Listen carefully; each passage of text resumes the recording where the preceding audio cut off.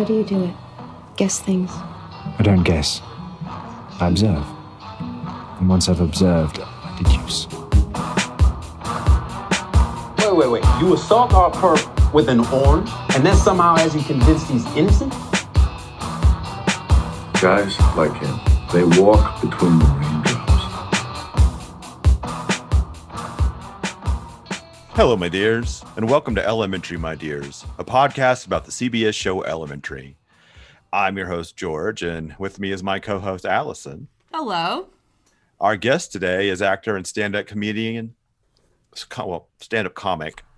In the notes, it says stand-up comic, so I won't improvise. Yeah, is there? Sorry, Amanda Cohen. Is there a difference between comic and comedian? It depends on who you ask. One of them is supposed to be somebody who writes funny things and says funny things. The other is supposed to be someone who just says things funny. And I don't remember which is which. I think a comedian is someone who just says things funny and is a funny person. But a comic is someone who writes funny things. And I could have that backwards. I don't know. Okay, well, if someone out there knows, feel free to add us and let us know. Please send your cards and letters and correct me. Exactly. To everyone. Yeah, you could catch her on Sundays at Flappers in LA or maybe on tour in your city at some point. So keep an eye out for her. There you go. Yeah, we'll put your website in our show notes so with Awesome. any listeners who might want to check can find your dates. When is this going to air? I can plug some shows. Well, probably it's going to air sooner than we want it to. We're like, we about have a month burned out. through a bunch of our, Yeah, probably about a month from now. Okay, then just go to my website and see what it says. Yeah, George is starting to get a little antsy about how few shows we have in the can right now. We have one. Gotcha. Yeah. We have one. Well, I'm yeah, this and one, then also I would like to go on listeners record know that this one- no shade being thrown, but this was definitely the longest planning to execution Yes. phase of any show that we have tried to produce so far.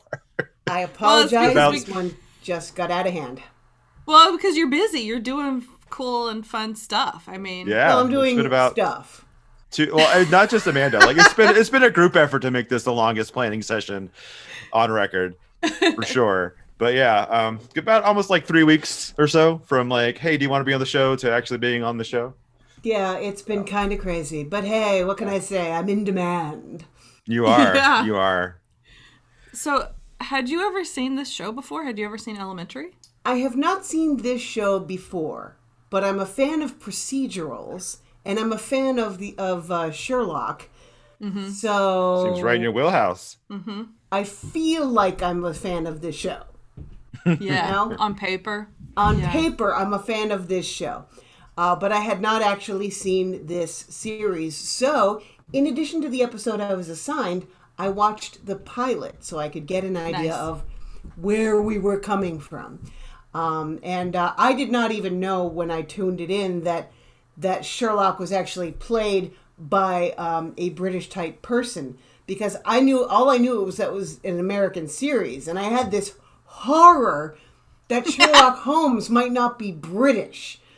They would horror. never let that happen. They would never let that happen. That couldn't be. That Have to be that'd be illegal. mandatory. Yeah. Pretty sure that violates international laws. So, For I sure. even I was think, very happy to find out he was English. I even think of that god awful animated show they did about 20, like Sherlock in the 23rd century or whatever. Even that version was like when he was frozen. He was on ice and then frozen to fight Moriarty again, who was like a cyborg. Even that version was British. Amanda I'm hasn't so seen glad this, I I'm missed guessing. that one. Yeah, trust me, it was a one-off thing we talked about. It does exist on YouTube. If you haven't watched it, go and just to see, but also don't. Yeah. Well, I do have favorites in the Sherlock universe. I love Who are those? The movie The Hound of Baskervilles because I love Tom Baker. I'm a Doctor Who fan. I haven't seen that. Yeah. And in fact, when I confirmed that the lead actor here was British, the first thing I did was look up which Doctor Who episode he was on. Because I don't think Johnny Lee Miller's been on one though. Oh, he has. As a child. It was his first acting Oh, role. okay, that's Oh what my it was. I'm gosh. like, all right. Every actor in Britain has been on Doctor Who at least once. It's the law. It's like being on Law and Order if you live in New York. It's like jury duty. Eventually you'll be called and be cast on Law and Order. It's just how It's like, oh yeah, I was the guy who was throwing boxes and told him, yeah, I don't know what's going on. Exactly. Like, but you were still on Law and Order. Yeah, everybody has done it. My dream, of course, was to be a dead body, but that never happened. But I love the Benedict Cumberbatch series. I absolutely adore that because I also love Martin Freeman. He's amazing. Yeah. But my very favorite Sherlock Holmes version was House. Oh yeah, he's basically Sherlock Holmes, but with like diseases. It was literally, that's why they named him House, because he's not as personal as a home. He's House. Oh. And his Whoa. and his associate was Wilson rather than Watson. Watson. And Wilson married Amber. Amber died, and it was partly because of House. Oh. Boom! Did I just blow y'all's minds? Yeah, Actually, mind blown. yes. Like, I knew that House was in the vein. He was, like, clearly cut from the cloth of Sherlock Holmes, but I didn't know it was intentional. I thought it was just the archetype. Hey, let's get a British guy who knows about diseases to solve stuff. Well, that's the other thing. He wasn't British on the series, but that's right, but played by a Brit. He was played by Hugh Laurie, who would be Hugh Laurie's always amazing. British to me in my head. I can't make him not be, even if he's not, doesn't have an accent. Well, and Amanda, there's an episode that we've already done. It's in the first half of the first season with Lisa Edelstein. Oh my So- gosh, I didn't Yeah, realize she was on an episode. How Yeah, lovely. she's Yeah. like probably Yeah. like 6 episodes ago. That was a good one, too. No, it wasn't. Oh, wait, was that one you didn't like? That was one I love her and I love some of the aspects of it, but I thought that was just a garbage plot. George, he always comes with the opinions, and I'm like, well, I liked it. I come a little hotter on some of these. That was one of them for sure. All right, then. Today, we're doing Season 1, Episode 16, Details, written by Robert Doherty. Details. Jeffrey Paul Details. King and Jason Tracy, directed by Sanaa Hamri. Do you want to do the teaser, or should I, George? I mean, I'll do it because it definitely open up with your favorite thing, which is a dark house with like pending violence to an innocent woman. Home invasions are the Yeah, scariest. it's Allison's bread and butter. Ugh. But and I'm like, oh, what's going on there? And then we get a masked individual asking for information. But at that point, I was like, oh wait, no one can do an American accent that poorly. That's absolutely Sherlock. This is a thing. This is a scene. Exactly what I thought. I'm like, there's no way. This is that thing where the guy tries to, yeah. This is one of our favorite things to pick up on the show, like him doing American accents. They're always all over the place, like geographically, and they're always equally terrible. He doesn't just do an accent; he does a character. That's like when I do a British accent. It's like it's all over. I mean, I know there's regionalisms, and I can do a little bit of it, but mostly, if anyone heard my British accent, they go, "What part of Britain are you trying to do? Because you're everywhere." It's Well, that just means that you can play British in the United States. yeah, No one will know. I could definitely play British in the United States. I could never pull it off in Britain. Yeah. Yeah, exactly. That was pretty good. I like the fact that Allison's notes do not have quotation marks around very convincing American accent. That's what I like. The scare quotes were implied. Oh man, yeah. No, it should be this in is. italics. I also love watching. I don't think you can see it in this scene, but whenever he does an American accent, he always adopts a posture. Like his whole body language changes. Like he stands needs there to like use this. his whole body to do the accent. You tell us where Holmes is. Where's Holmes? That's an excellent impression of a bad American accent done by a British person. That was I'm just copying him. Yeah, so he's freaking her out. She like goes for her pepper spray. Although I don't know how he got her pepper spray out of her purse when she just walked in the door. Oh, but clearly apparently he took it before she left the house, having must already have, planned because to do this is a long burn plan. Yeah, and she like sprays on the floor. Which don't do that. Don't do that. I was in high school one time, and someone decided to be funny and spray their pepper spray in the hall.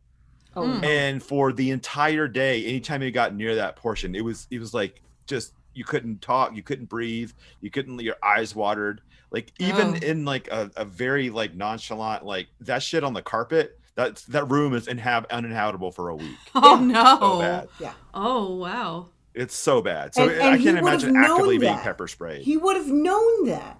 He should Yeah. have. He knows everything about everything. He would have known. Like, he should be able to go into a room and go, pepper spray was used here within the past week. Yeah. Oh yeah. And That would what be an brand assault. it was. And what... Yes. Whether And or where not that it was brand is mace or sold. pepper spray. Mm-hmm. What is the difference between mace and pepper spray? One is legal in the United States and one is not. Oh. Well, I mean, only police can have proper mace, but civilians can carry pepper spray. Oh, that's interesting. Also, one is much better on a salad. Just pops it, just brightens it right up. Little spritz. Yep. Although I have heard that a legal and safer version is hairspray. Spray in their eyes. Well, and, I wouldn't. Yeah, no one likes to get hairspray in their eyes. Exactly, and so like basically it immobilizes the attacker, and it makes this sort of like goo.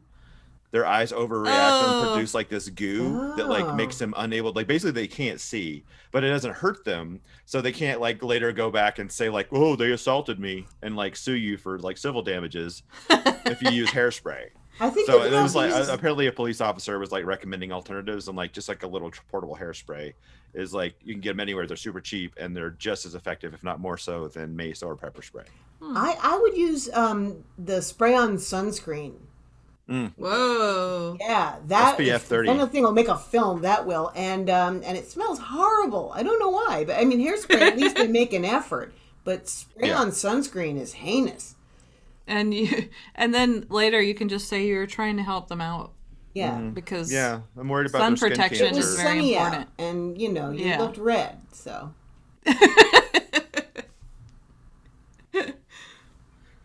So she goes to spray. He has the spray. She turns to run. She trips over a tripwire, which obviously you're like, okay, all right, this is a very big elaborate plan. And then we find out he was just testing her when how did he say like, no, that's a terrible answer or something like that? How did he reveal that it was him? Because it wasn't like, Oh, that's right. He said something that made it clear. Now I don't even remember. yeah. So he outs himself, and she's real mad at him, of course, because he scared the shit out of her. And then she hits him, and he goes like, "Oh, now you assault me, great." And so all this is to say that he's very upset about the situation she was in last episode, where she was held at gunpoint with his old drug dealer. And he's basically like, you need to learn how to defend yourself. And so I'm going to start doing these things, and I'm going to start like surprising you with tennis balls and like various like attacks on your person in order to heighten your awareness and reflexes. Yeah, she Yeah, it was recognizes him, Yeah. and then She's like is so pissed it's him, she hits him, and he's like, Yeah. "Oh, now you hit me, sure." Yeah.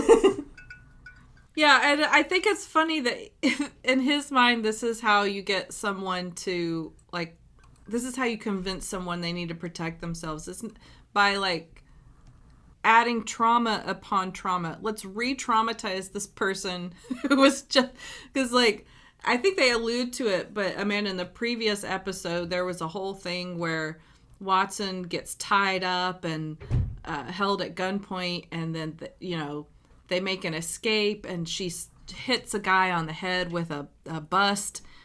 Angus. Angus, the phrenology bust. And, well, I guess she wasn't. We find out later she's not as traumatized as we would have expected. Yeah. But or she's not admitting it yet. But yeah, his whole let's thing is not like, get I'm ahead gonna of get you all ourselves. trained up, even to the point where I'm going to I have reached out to multiple martial arts experts in the city, and they're going to start working with you to teach you like various forms of martial arts. And I'm like, well, it's Lucy Liu. She already knows. That's the thing. That's one of my first thoughts. Like, it's Lucy Liu. That's a joke, right? that It actually would be nice did if not she's like, occur I to already me. know quite a bit. I'm quite adept with the samurai sword. Yeah, so she's not having it, and he's like, he gets a nice little closing line. He's like, until then, I'm just gonna keep doing this. So, and then she huffs off, and he goes like, "You've been warned." And I like that little side moment. So then we cut to Belle in a very awful Ford Taurus, just talking to Gregson on the phone, and you already know, like, oh, this is a teaser. There's gonna be violence against Belle. Oh no! Mhm. And someone gets up behind him, honking their horn, pull up next to him, which. I get it. Like, someone's being a jerk, you kind of let them pass. But if they pull up right next to you and then they start shooting at you, Hit the brakes. hit the brakes. What do you mean as accelerating and like trying to drive? No, don't drive with bullets. Stop. Well, that's like when there's a dangerous rolling object and people run directly away from it. Run to the side. You'll be Yeah, fine. yeah. Indiana Jones. Yeah, That it was always different. He makes was for in a cave. I mean, he could have ducked under, right? Although then he would have been sealed in the cave forever. So that would have been, I was thinking It's more very on the lines dramatic, of though. Prometheus. In Prometheus, Oh, they're yeah. rolling from a ring-shaped ship, or running from a ring-shaped ship that's rolling toward them, and it's like just literally. It looks cooler. But yeah, You don't want to get me zigzag. started on Prometheus, but that's just one Oh, of the things that. We don't want to get you started on Prometheus. We don't want anyone started on Prometheus. I think I have a rant about Prometheus Oh, too. we Is that should the rant one where together she sometime. is that the one where she's like running and doing all this aerobic activity where she basically just had a C-section? Well, Yeah. that's another thing. Is she's also running after Well, it was the special C-section robot. Shut. It probably sealed her up with like magic sealing uterus goo. No, she did it herself. But she got in the Fixie bot. She did it herself, but she got into the Fixie machine and like bot. it like sewed her all up. Yeah, but if you ever had any abdominal surgery, you are I out of had a commission. hernia You're fixed out. in my 20s, and I know what it's like to sit there and go like, "Wow, I can't move, Yes, but or this- talk, or think loud Or enough, cough, let yeah. alone cough or sneeze." Oh no, that sounds awful for Yeah. like weeks. Oh yeah, it's terrible. So I can't imagine she's out there like heavy lifting and fighting aliens and stuff afterwards. Well, But right, but it's consider that magical that she Fixie didn't bot. have a baby or a scalpel C-section. It was an alien, which means it went. Yeah, like who knows what it That's did in not there. a neat incision when an alien baby bursts out of your stomach. I don't know if you've seen Alien, but you don't walk away from that. Put some spackle on that thing. I don't know. Super glue. It's like Seal- this seal was it up. written by a man. This is fine, right? So, like, tune to our next podcast. All the problems with Prometheus. Oh my god, I could do 2 hours easily. Just a minute by minute breakdown of what the fuck. Can I just give my worst thing about Prometheus? Oh, of Yeah. course. It has Let's to do hear with it. the rolling spaceship. Is that before the spaceship rolls, they drop something in it. A head. They drop a head in the spaceship. They're in the spaceship, and then they run out of the spaceship. It takes off. It crashes. It rolls. It, I guess, quarters to a halt. Ding, ding, ding, ding, ding, bonk. They go back in, and everything is right where they left it. Including the Oh. head. Including the head. They just go in and pick it up and take it out, and that's the robot. But Oh my gosh. the ship has literally been rolling. Yeah, but that's because of the gravity inside. No, they established very carefully that there is no anti-gravity. She's It done was the like- math. She's No, done the but math see, like, on this. the centrifugal force was so strong. That's it just not kept how that everything locked works. into place. That's totally how that works. I've seen the paint cans, right? No, but it wasn't on the wall. It was on the floor. But when you're rolling, the wall becomes the floor, and the floor becomes the wall. No, but it was rolling in such a way that it would have stuck to the wall if anything, but it was on the floor where they left it. That was just the head spot. That was just like it had like a locking mechanism. Oh, maybe there was like a spike. They just stick it right there. It's like gonna stay put. electromagnets. Magnets. It was a robot head. They can't magnetize it. Oh, I thought it was a human head. I was thinking like a pipe. Well, they can't really magnetize a human head. Why would they either, go back unless- for a human head? No, they went back for the android head. Come on, Allison. Come on, Allison. You haven't seen Prometheus? It's been a very long time. That and the scene Beth- where the guys go to the little alien they've never seen and go, "Hey, buddy," and That we wouldn't have the space horror genre if no one poked weird shit. That's why we I mean, shouldn't if have a the space universal horror genre. desire of man to poke weird shit was not there, we would not have the space horror genre. It just wouldn't exist.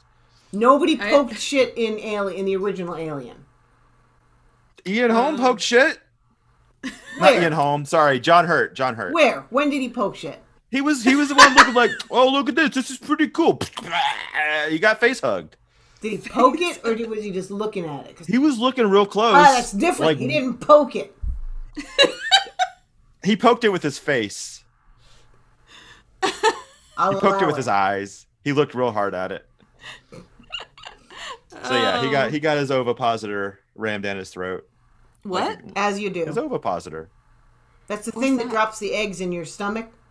Oh, An ova depositor, an that makes ovipositor. sense. Dude, Yeah. there's ovipositor porn.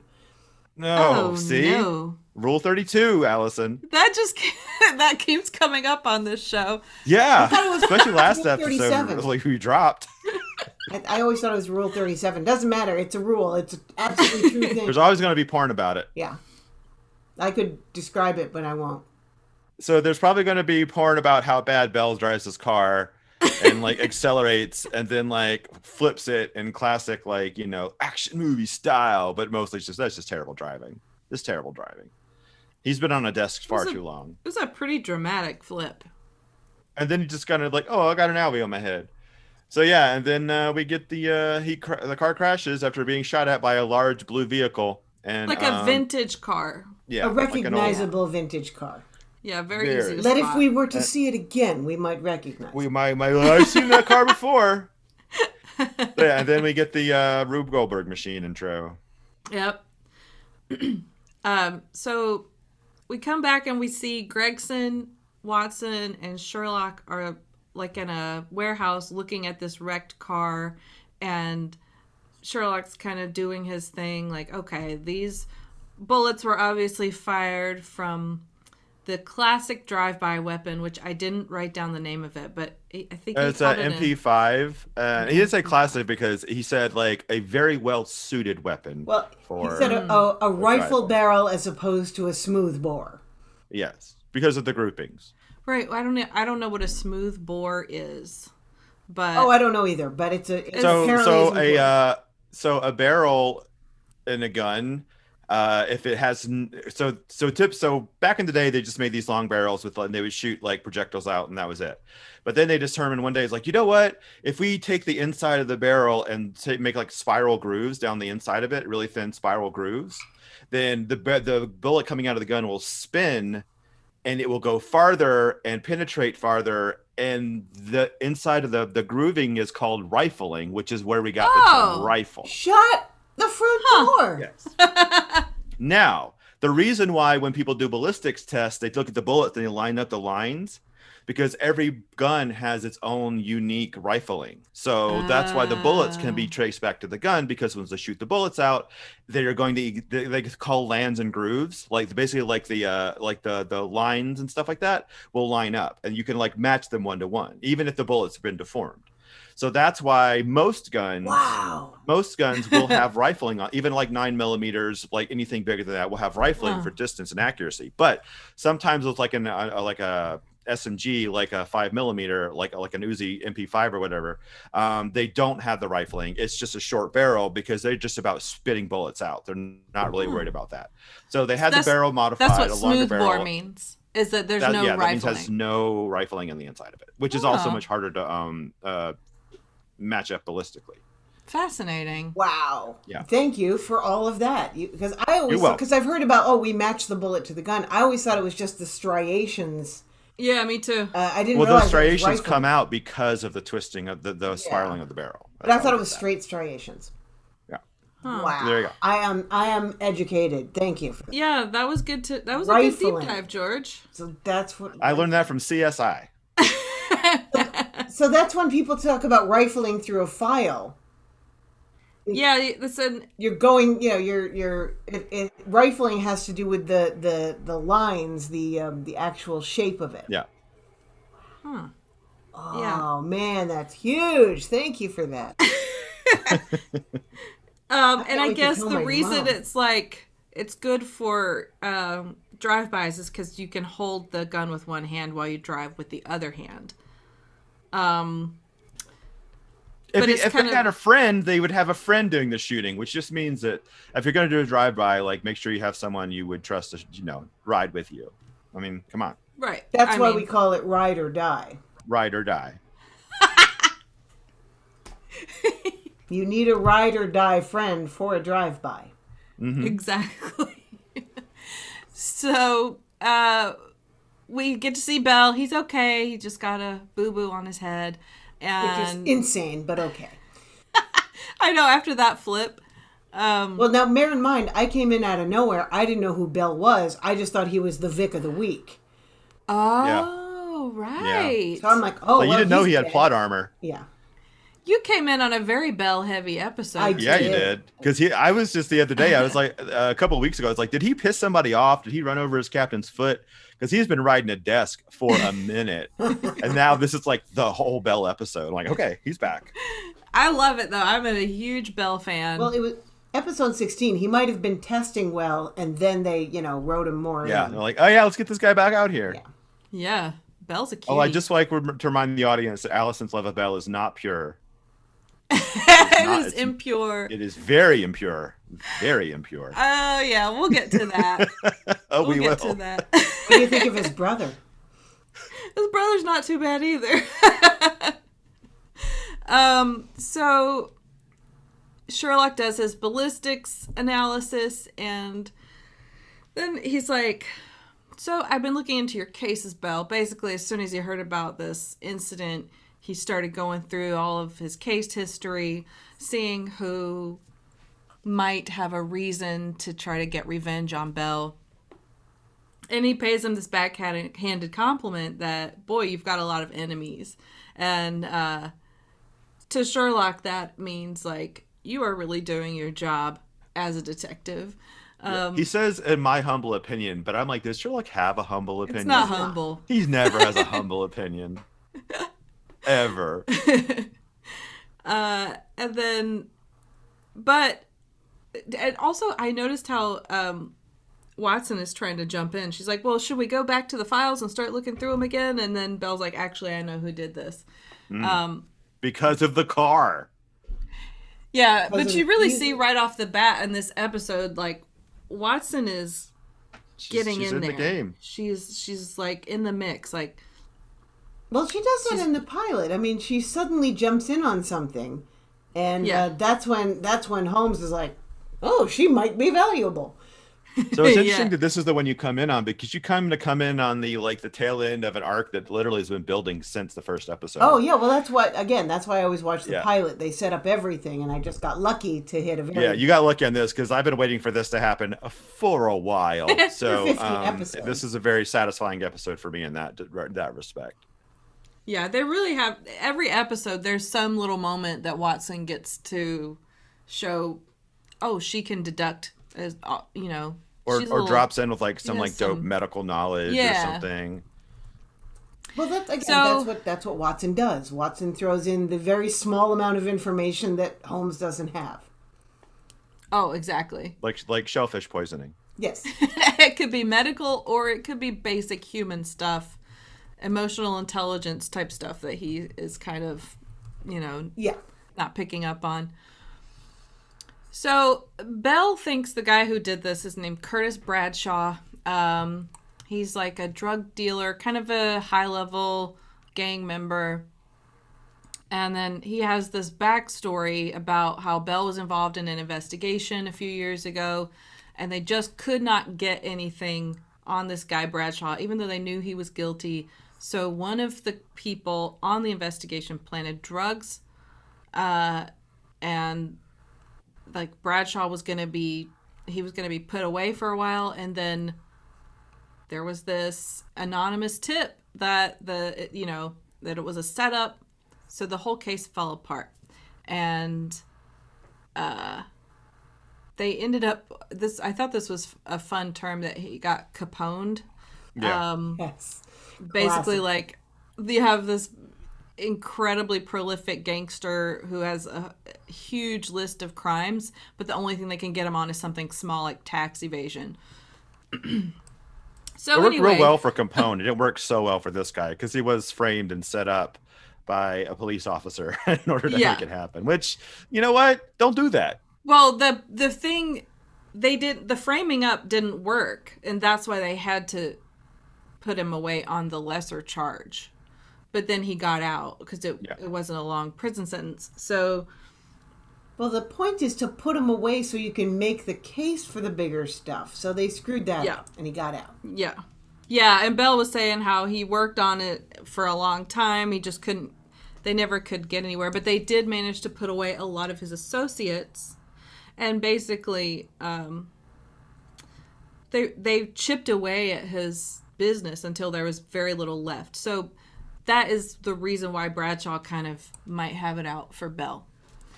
And drives a big blue old car. Yes. He's got cool taste in cars. Although I don't think he's got very cool taste in social activities, because I have it in my note, like, because we get to the point where like Greggson's like, yeah, we got a line on him, let's go talk to him. Figured you guys would come. And there's a little nice moment where Sherlock's like, yep, and Bell's like, thanks for making me not have to beg.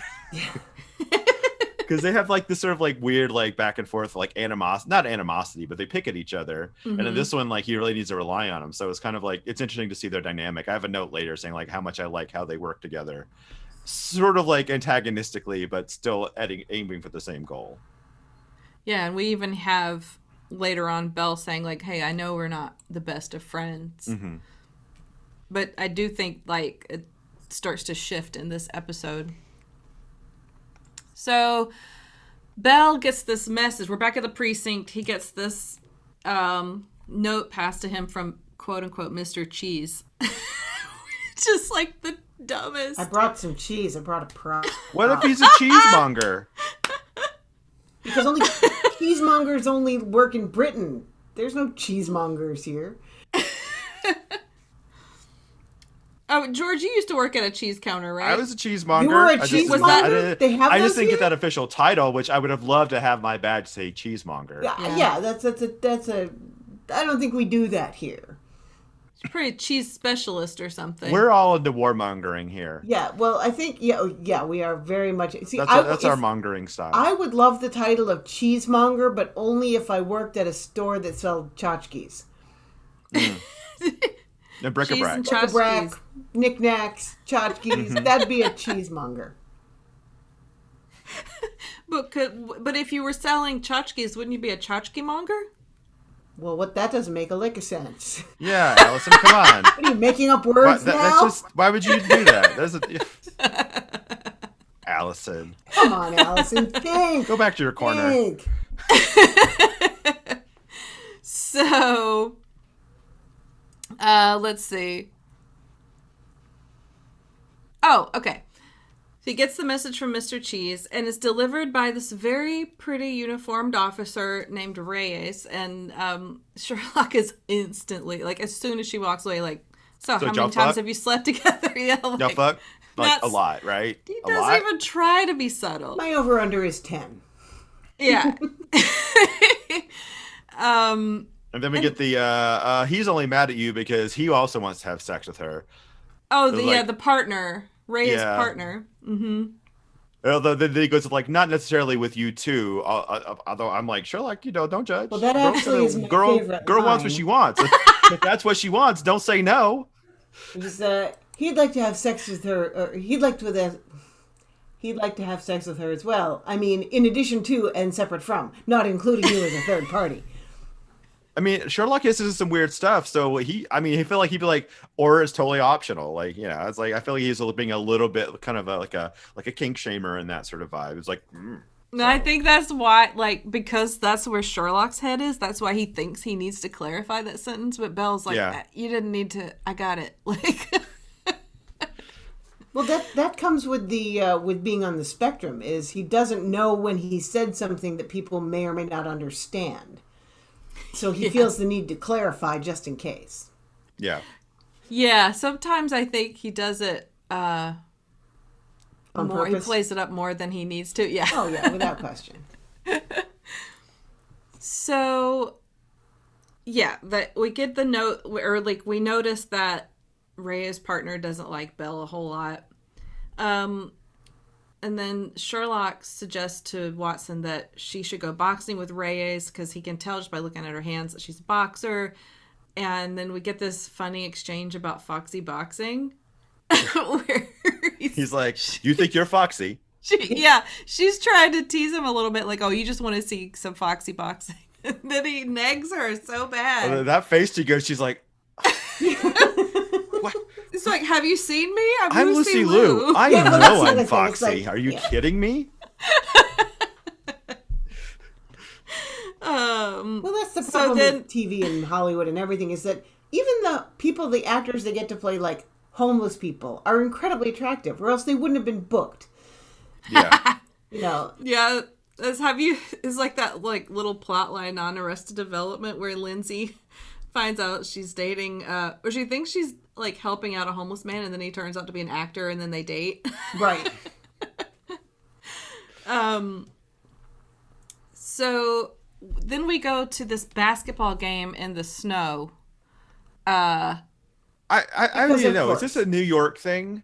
Because typically, other places I've seen, when it snows, if you're out hiking or walking or like maybe actually actively playing basketball, it's fine. But who just sits in a park and watches people play basketball while it's snowing?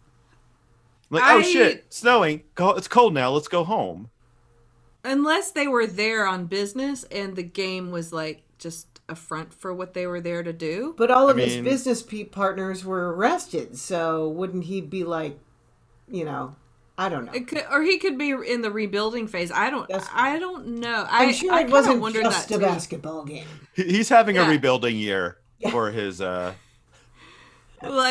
but for his yeah, drug empire. it looks really cold. Like, this is not like, this is definitely, they were on location and it started to snow. It doesn't look fake at all. Yeah, everyone has like on multiple layers, except these guys just hanging out in their tracksuits with their like, you know, like sassy back and forth. Yeah, I do enjoy his back and forth with Sherlock. Yeah.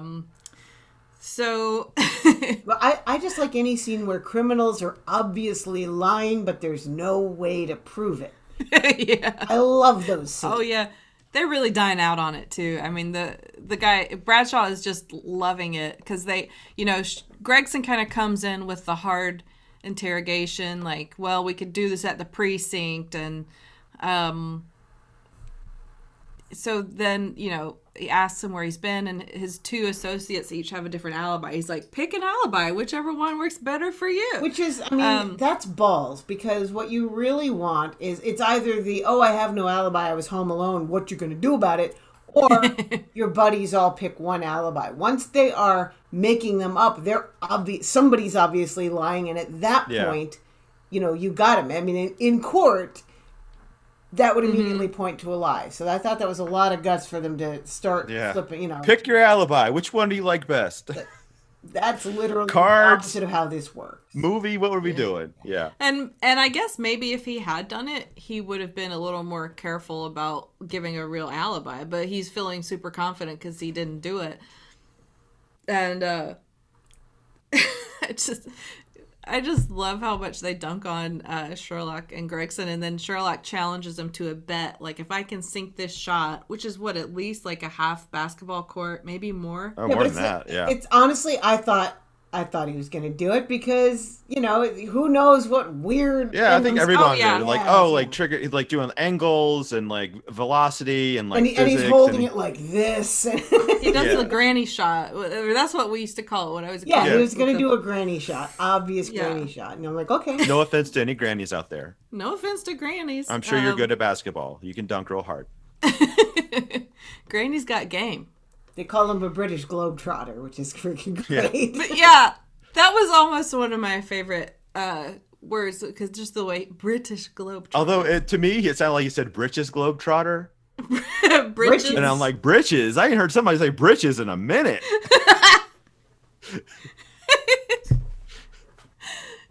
So we cut to Marcus bringing groceries to this guy who turns out to be Mr. Cheese. It's And- Detective Babineau. What? Detective Babineau. What's he from? iZombie. Oh, I didn't watch that. Oh, I watched a lot of that show, and he's like the main like police presence in that. Oh, good Should for we him. shout out the actor's name? Shoot, His name's I wish Malcolm I- Goodwin. Oh, thank you. Yeah, you're welcome. Yeah, he is. He's been in a bunch of other things, but that's like, I mean, he was on iZombie for like, I don't think the show's on anymore, but it was on for probably like 5 or 6 seasons. Wow. I mean, listen, you got a show where the main character, first episode, goes to a party, gets turned into a zombie, but like their As you zombies are do. like, if you consistently eat brains, like you stay like normal. But if you go crazy and don't get enough brains and you zombie out, and you like get a lot crazy and like strong and like you like turn into like a zombie. That's a new twist on the zombie. Yeah, theory that's and never except for existed here's before. the other twist. That's The not brains, canon. Come on. the brains that she eats impart psychic visions from their owners, and so she would eat the brains of murder victims and try to figure out with Detective Babineau how they were killed. So first Wow. episode, Malcolm Goodwin's character, Detective Clyde Babineau, gets to buy into this crazy bullshit. So she lists herself as a psychic detective or a psychic consultant when she's really like working in the morgue with her counterpart Ravi. She was a med student before. Of course. It was like almost through with her like doctoral rotation. And a then med got student turned would into a zombie. immediately understand how memories can be eaten. Yeah, exactly. And honestly, it's such a weird show because they'll do like moments where like, oh, it's time to eat the brains, and she'll do like full on like little cut scene like montage like preparations of Okay, like this was actually my question. Like, tacos or Oh my. stir fry. Or like one time there was this one that was kind of decomposed and she was like, ugh, and she made a smoothie out of it. She's like, this is still disgusting. It's Oh very, very my That God. is Very fun. absolutely insane because everybody knows if you want to preserve the memories, you have to eat the brain raw. Yeah. Well, she loves a good stir fry, a little saute going on. That just burns the memories right out. Everybody knows that. Ew, Yeah. ew. You need So- brain Oh my gosh. sashimi. You just can't burn them. I think that's Yeah, what it maybe is. if you, You yeah. got to But I do think like all the- medium once well. you start, marinating them and stuff. But yeah, I highly recommend the show. It's based on a comic book. It's very silly. Oh, is it but now? yeah, but also and it's actually really, really good. There's really good characters in it. They like actually like, build up a lot of story arc and stuff. And like it's a nice, everyone contributes to the plot cast, not just like a couple of like standouts that are like trickle in every now and then. It's really good. It's fun. But yeah, he's like one of the main characters and he's great. Malcolm, what's his name? Malcolm Goodwin. Goodwin. So we find out later as they're talking that this is actually Detective Bell's older brother who is just out of prison on gang charges, and he's on parole, not allowed to talk to his former gang associates. Yeah. So he wants to help Bell because he found out about the shooting on the news, which is like, come on, dude. Come on, Bell. Well, it's nice to live in a small town where every shooting is on the news. Yeah. Little town like, what was it, New York town like City, New where York every little City. shooting is on the news. I'm sorry. A little I one used to live stoplight in town. Chicago, and it's like, there were 14 shootings today. And next in sports. Take your pick. Yeah. Yeah. And also you see they're not super close, obviously, because Bell didn't even think to tell his brother about what happened. And there's some tension there. Like there's a little bit of an argument about who's looking out for whom. But then we cut to Sherlock, who's reading up on Bradshaw, and he's saying, this guy is way smarter than your average thug. He's not, just a drug dealer. He never comes near the drugs. He gets his lieutenants to do all the dirty work. So it's easy to see why they had a hard time catching this guy. And Joan's like, well, isn't it strange that if he doesn't like getting his hands dirty, why would he come after Bell himself versus having someone do it for him? And Sherlock's like assuming, okay, then it must be personal if he did it himself. Revenge can make people do stupid things. Yeah, exactly. So He's like, for evidence, please see episode M. Yeah, we have experience with this, personal experience with this. It's like a weird, this one, like a lot of like past stuff kind of like comes home to roost in this episode. Like a lot of little like threads, not necessarily like loose threads, but just like plot points that have been explored kind of like loop back into this one. They all kind of pile up like spaghetti. That's true. Yeah. I like that because it kind of rewards you as a viewer where when you've seen all the past episodes and then you get to be like, oh yeah, I remember that. that is to say, Amanda, you should probably go back and watch the other 15 episodes. I'll get right 14, on I guess. that. So,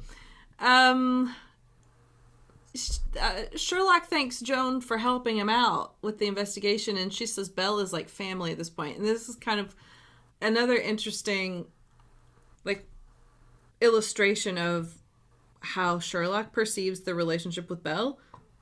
He kind of has this like cold, distant, like, yeah, I mean, he's a good detective and he appreciates my methods. It's like there's nothing friendly or personal about their relationship, at least to Sherlock. Whereas or to Belle. Joan, No, Belle straight up says like, we're not friends, but like, yeah, we are colleagues. Like, but Joan is like, nah, he's family.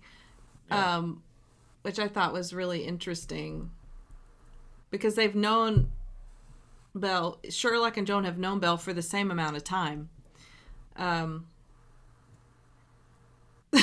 Sorry, my notes. What did I type? It says asshole. Oh, asshole. I was trying to say asshole. That's an asshole. About 2.5 ounces. Okay, thank you. Give or take, or depending on the porn you're watching. I mean, limits are made to be pushed. Let's assume asshole was a typo, and you meant to say asshole. Asshole. I'm just gonna fix that because I guess I'm a little anal. That's also an asshole. It writes itself. It's all a matter of perspective, Allison. It's all a matter of perspective.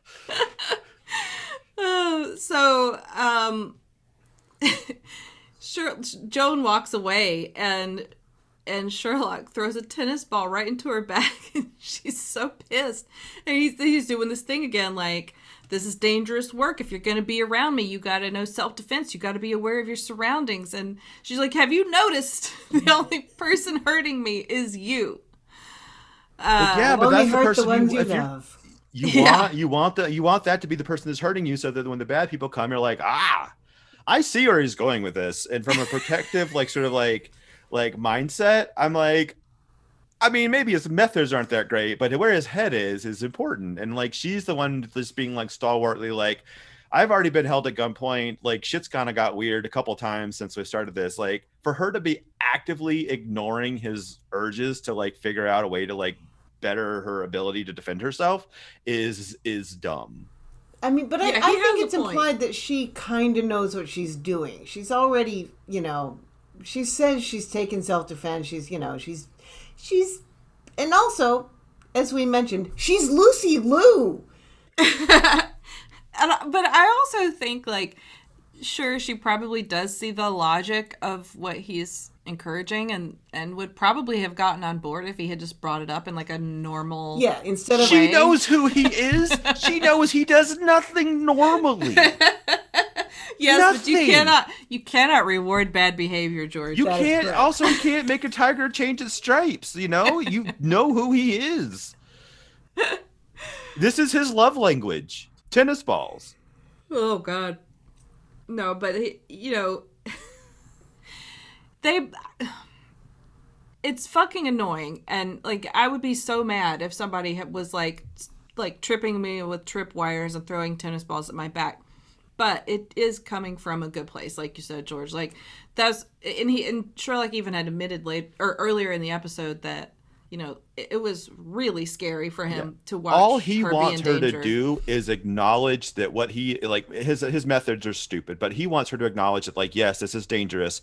I'm walking into this with my eyes open.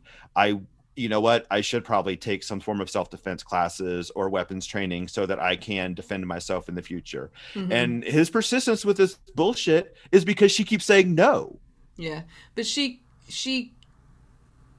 honestly, she can't, because she's not being fully honest with him yet. And he knows that too, I think. And that's probably I mean, also that's, we what's do find behind out later. it. Yeah. You know, he's not being easy on her because he knows that she's not being honest with him. So in retribution, Joe knocks over his grid of padlocks. Like a very, that he very passive-aggressive cat. Carefully organized padlocks. Just looks him in the eye. By pushes it country of over. origin, if you recall. Yeah. Although you got to think, weren't they locked? Oh, no, they can't have been Apparently locked not. because he probably didn't. Like, why are you going to put a padlock on a thing and then just leave it dangling? Oh, for so you can still open it and look inside it and. That's why he goes and like he'll pick the lock. He's like increasing his skills. Yes, but they need. And also cleanup is a lot shorter that way. Well, it wouldn't have been as fun a scene if he had locked them on. That is pretty No, funny yeah. though. So we cut to this woman finding a man on her front stoop, and it turns out it's Bradshaw, and he is dead. So He's not just it's dead; also- he's bullet dead. he's yeah. Two shots, center mass. And I don't know if that actor has a facial scar or if they added that It looks pretty fake. in makeup. It looks pretty fake. But it's helpful for us to go like, oh, I remember that guy. That's definitely Bradshaw. Yeah. And then we see Sherlock sitting side by side with Bradshaw's corpse, and Reyes and her grumpy Leaning on partner him, are even. there. Yeah, it's real close. Yeah, they're like buddies. But I'm not even sure why he was doing that. He was determining where the shooter was standing. Yeah. Like, did he fall that way, or was he sitting when he was shot? Just trying to figure out angle of like where. Yeah. Yeah. Although you think we ought to tell how tall the shooter was at this point. Although they all do say that that would have been Babineau a is very giveaway. short. Because they made that joke earlier when they were talking about like, oh yeah, if you got to aim for Babineau, you got to go low, because making You a mean short Bell? joke. Bell, sorry, Babineau. Yeah. See, I got in my head. Oh, that was the thing I forgot to come back around to, is like that Bradshaw makes a short joke about Bell, and I'm like, dude, can't. I mean, who cares? Look at It's him. also got size 10 feet. He's a small man. Well, also, Like, it doesn't matter if he's short. this was the last decade when short jokes were more acceptable. Yeah. It's amazing how fast. Yeah, body shaming was still a thing back then. Sizeism. Sizeism, heightism, still a thing. We're all over that now. Oh yeah, exactly. That's There's just no a more thing isms of in the world. past. In fact, I'm height blind. I don't even see height. So you bump into a lot of people, huh? Yeah. So where were we? Okay. So he's leaning on a corpse. He's investigating, and he gets sassy about Reyes having seen Belle naked, and then asks Show some her- respect.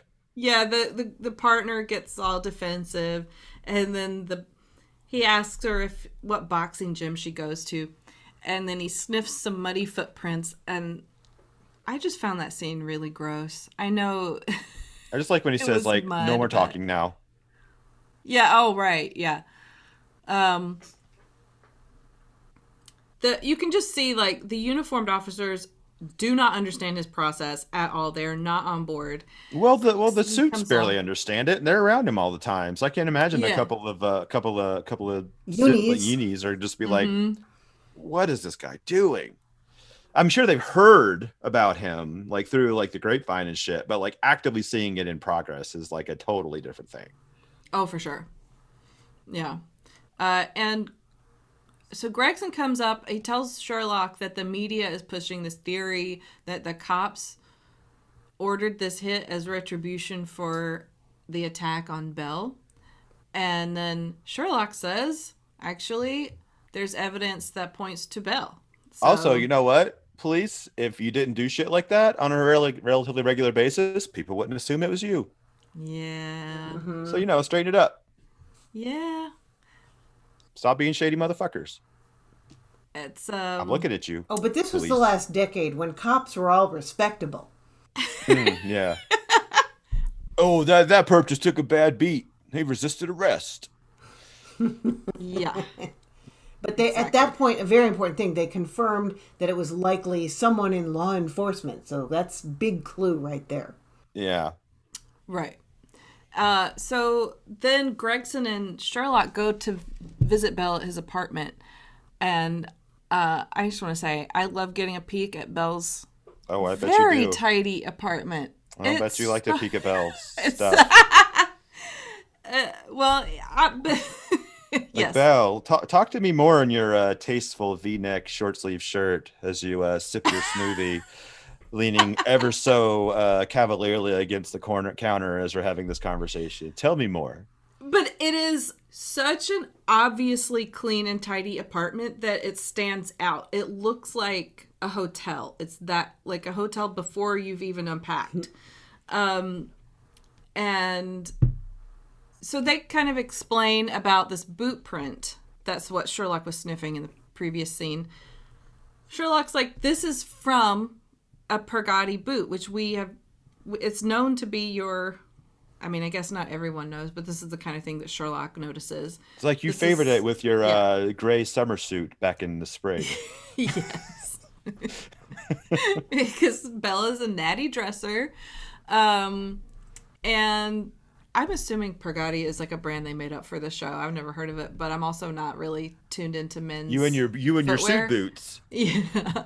So Belle's like, tons of people have those boots. I don't see why that's a thing. But because of this, Gregson... Oh, no, they exist. What? They They exist. do exist. They're a thing. Who knew? Okay, tell me this. How much do they cost? Well, 1 second. Men.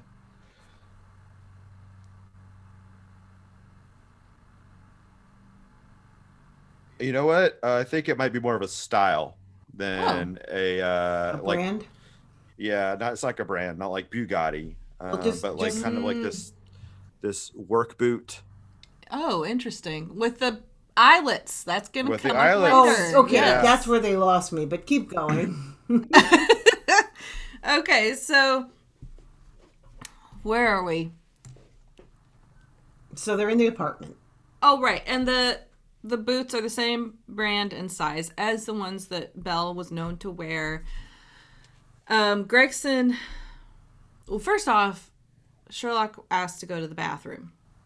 And I love that exchange where he calls it a water closet and Belle's like, if that means bathroom, you can find it yourself. Everybody knows what a water closet is. Don't WC. be a dick. Yeah, he's just mad at Sherlock. Yeah.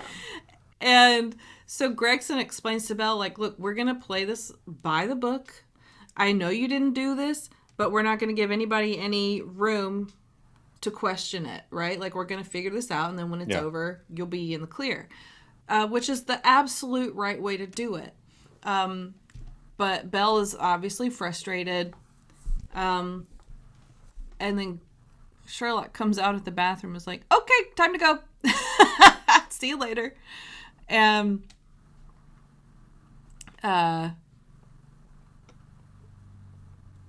they go home. First we see Joan with her therapist, and she's telling, we know this therapist from previous episodes, and she has been, in the past, she's been encouraging to Joan, like, maybe you should explore your interest in this work that you do with Sherlock. But also, this therapist is getting kind of freaked out the more she tells her about this violent attack that she endured last week.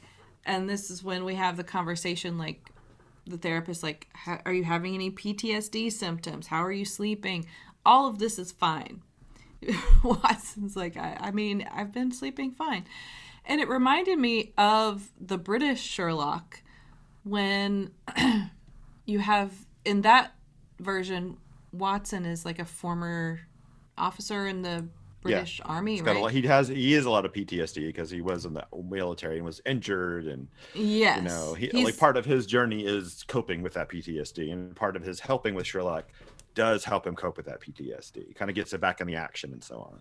But what reminded me of it is his sort of, is that the like action and danger is what attracts him. Because it was almost like he got accustomed to it in the war. And then when he was removed from it, he had trouble acclimating.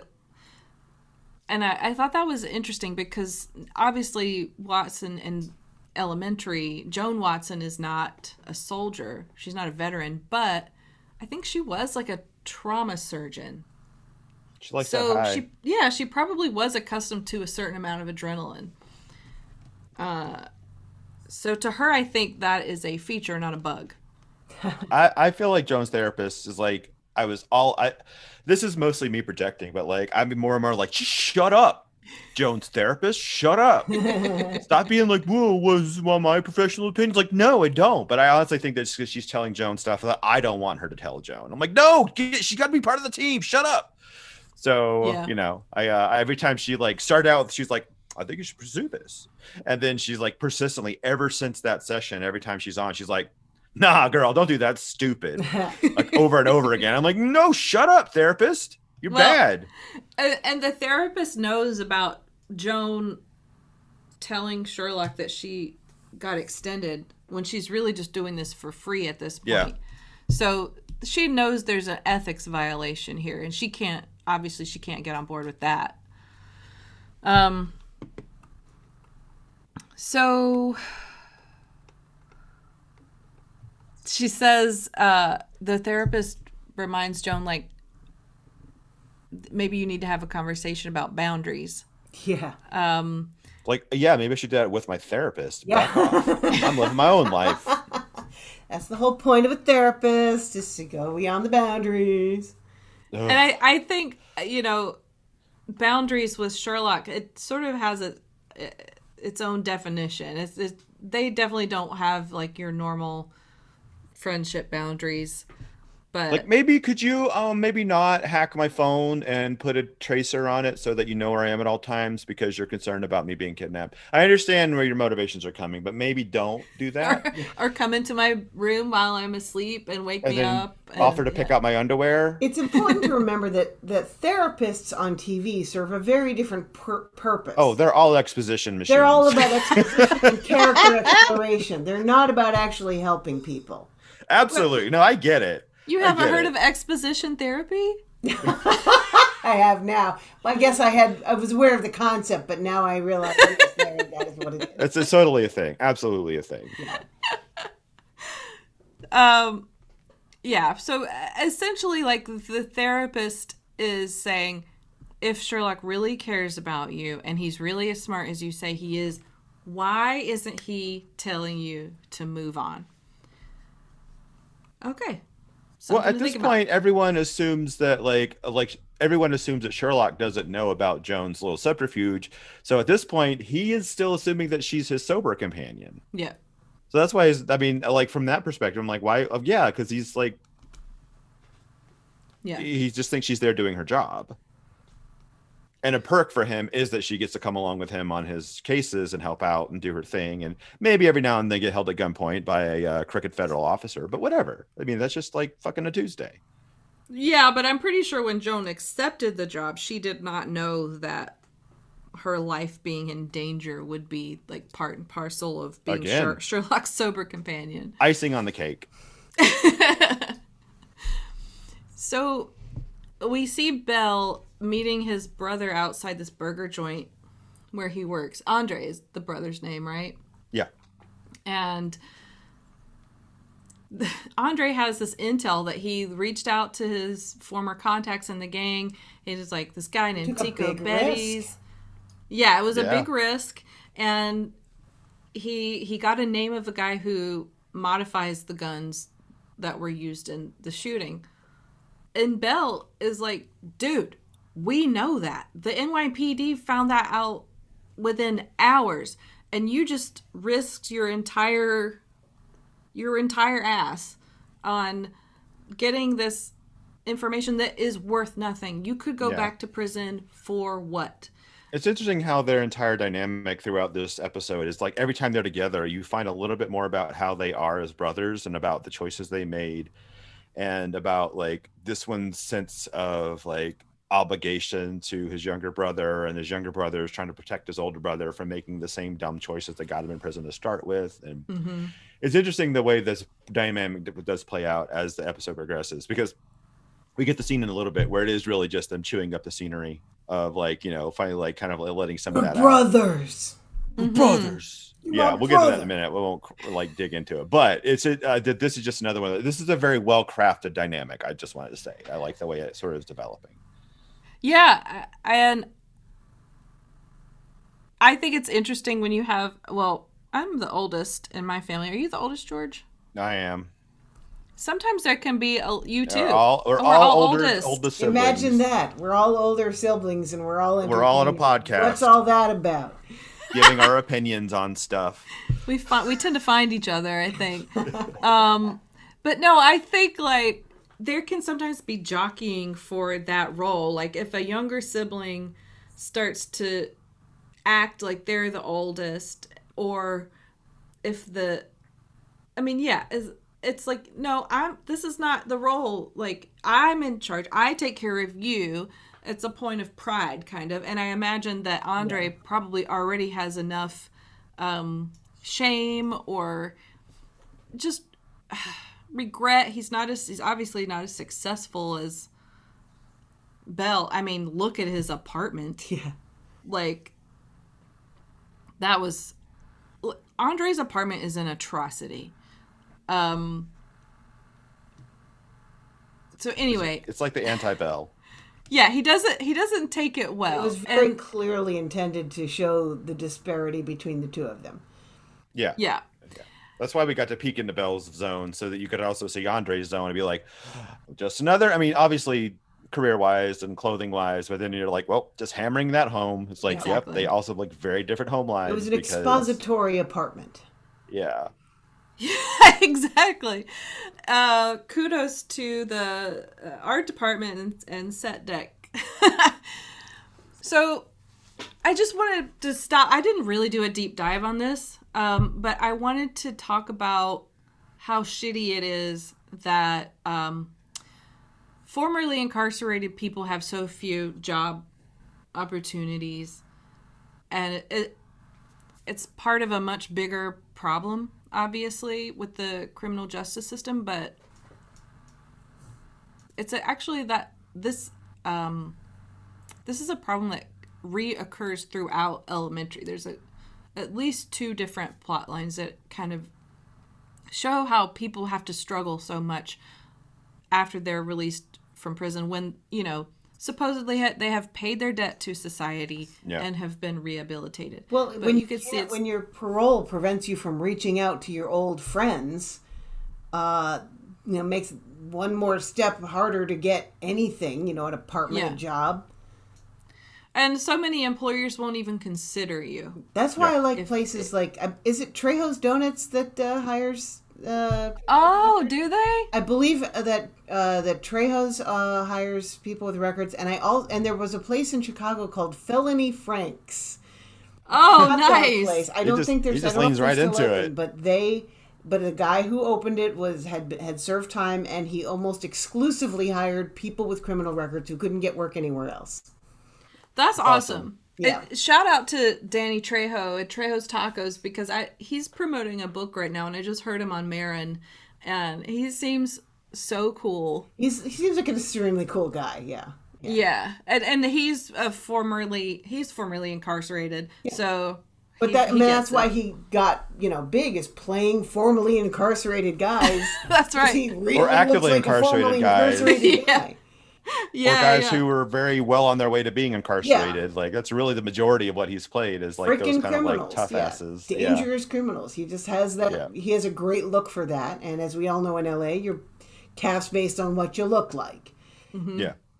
Yeah, and I think the tacos are pretty good. I mean, it's been a while since I ate there, but I thought it was good. Well, there's also Trejo's Donuts and coffee. on Highland. I haven't haven't been been, there. but I go by it all the time. I don't need to know about that. It's a big pink building. You can't miss it. Actually, it's a tiny pink building, but it's but big, Trejo's donuts and all that. It's great. Oh. That's so unexpected for such a tough guy to have a That's what I love donut about shop. it. I think he had Yeah. the donuts before he had the tacos. Oh, cute. So, okay, so we basically wrap this up with this kind of conversation they have outside the burger joint. That Andre well, okay, Belle gets mad. He's like, "Why don't you help yourself for a change?" And it's like, whoa. And Andre says, "You have no idea what it's like," meaning being like an ex-con and trying to reintegrate into society. And he says very ominously, "But maybe one day you will." Ooh. Uh-oh. Just cranking out the red herrings. Yep. So then Belle gets a text and leaves. He goes to the brownstone where Sherlock and Joan tell him that somebody is setting him up, and they show him the ballistics dummy and the gun that Sherlock found in Belle's bathroom vent. Obviously, it doesn't belong to Belle. Have we mentioned that he found that? Then that was the reason he was I like, think he this- went to the water closet and like, let's This go. is when we find it. Although we did skip over the bit where he is actively performing a ballistics test in his brownstone. Oh, that's right. With like you come into like the really loud music and he just like pops a couple into this dummy and Watson walks in and goes like, "Oh, Watson, you startled me." With a gun in my Yeah. hand. It's like, dude. Oops. Just shooting a gun inside the house, that's a safe I like how thing she to says do. like, "This is a residential place. You cannot do a ballistics exam here." And I'm like, "Joan, if you just would look, you'll see that he just did a ballistics exam." Well, here. not only can you can't do a ballistics exam here, but you can't do a ballistics exam. Yeah. You're not a ballistics guy. I mean, he is obviously, but he's not like a recognized legal ballistics guy. Well, yeah, I wouldn't hold up in court, but like he can like analyze and look at the Yeah. like the striations and stuff. Be like, "All right, yeah, this works." But Oh yeah. He's like this working is- outside of a procedure at this moment. I would just like to point Solidly. out that the moment he found the gun in the apartment, I solved it. Oh shit. Because I watch, you, George? I watch a lot of Law and Order. Yeah, And- I mean, I had my suspicions, but what really cinched it for me when he was like, is there anybody that has a key to your place?" I'm like, I may have oversolved it, and we'll get to it later, and I'll tell you where my thought was oversolving it, but definitely my head went to the exact same spot. And I always like to make a joke that like I think it's funny that like when Sherlock walks into the bathroom, he smells freshly fired firearms, because it's definitely not what I smell when I go in the bathroom. I bet the Freshly- timing was know right, Belle because if the timing uses- went off, he wouldn't have smelled anything. Yes, but you It's know like- that Belle is using poopery or something like that. Something. Yeah. Yeah. Or he just doesn't. He just internalizes it. Absorbs it. Yep, he just reabsorbs. He's efficient. Gross. He maybe poops, but like maybe like once a month.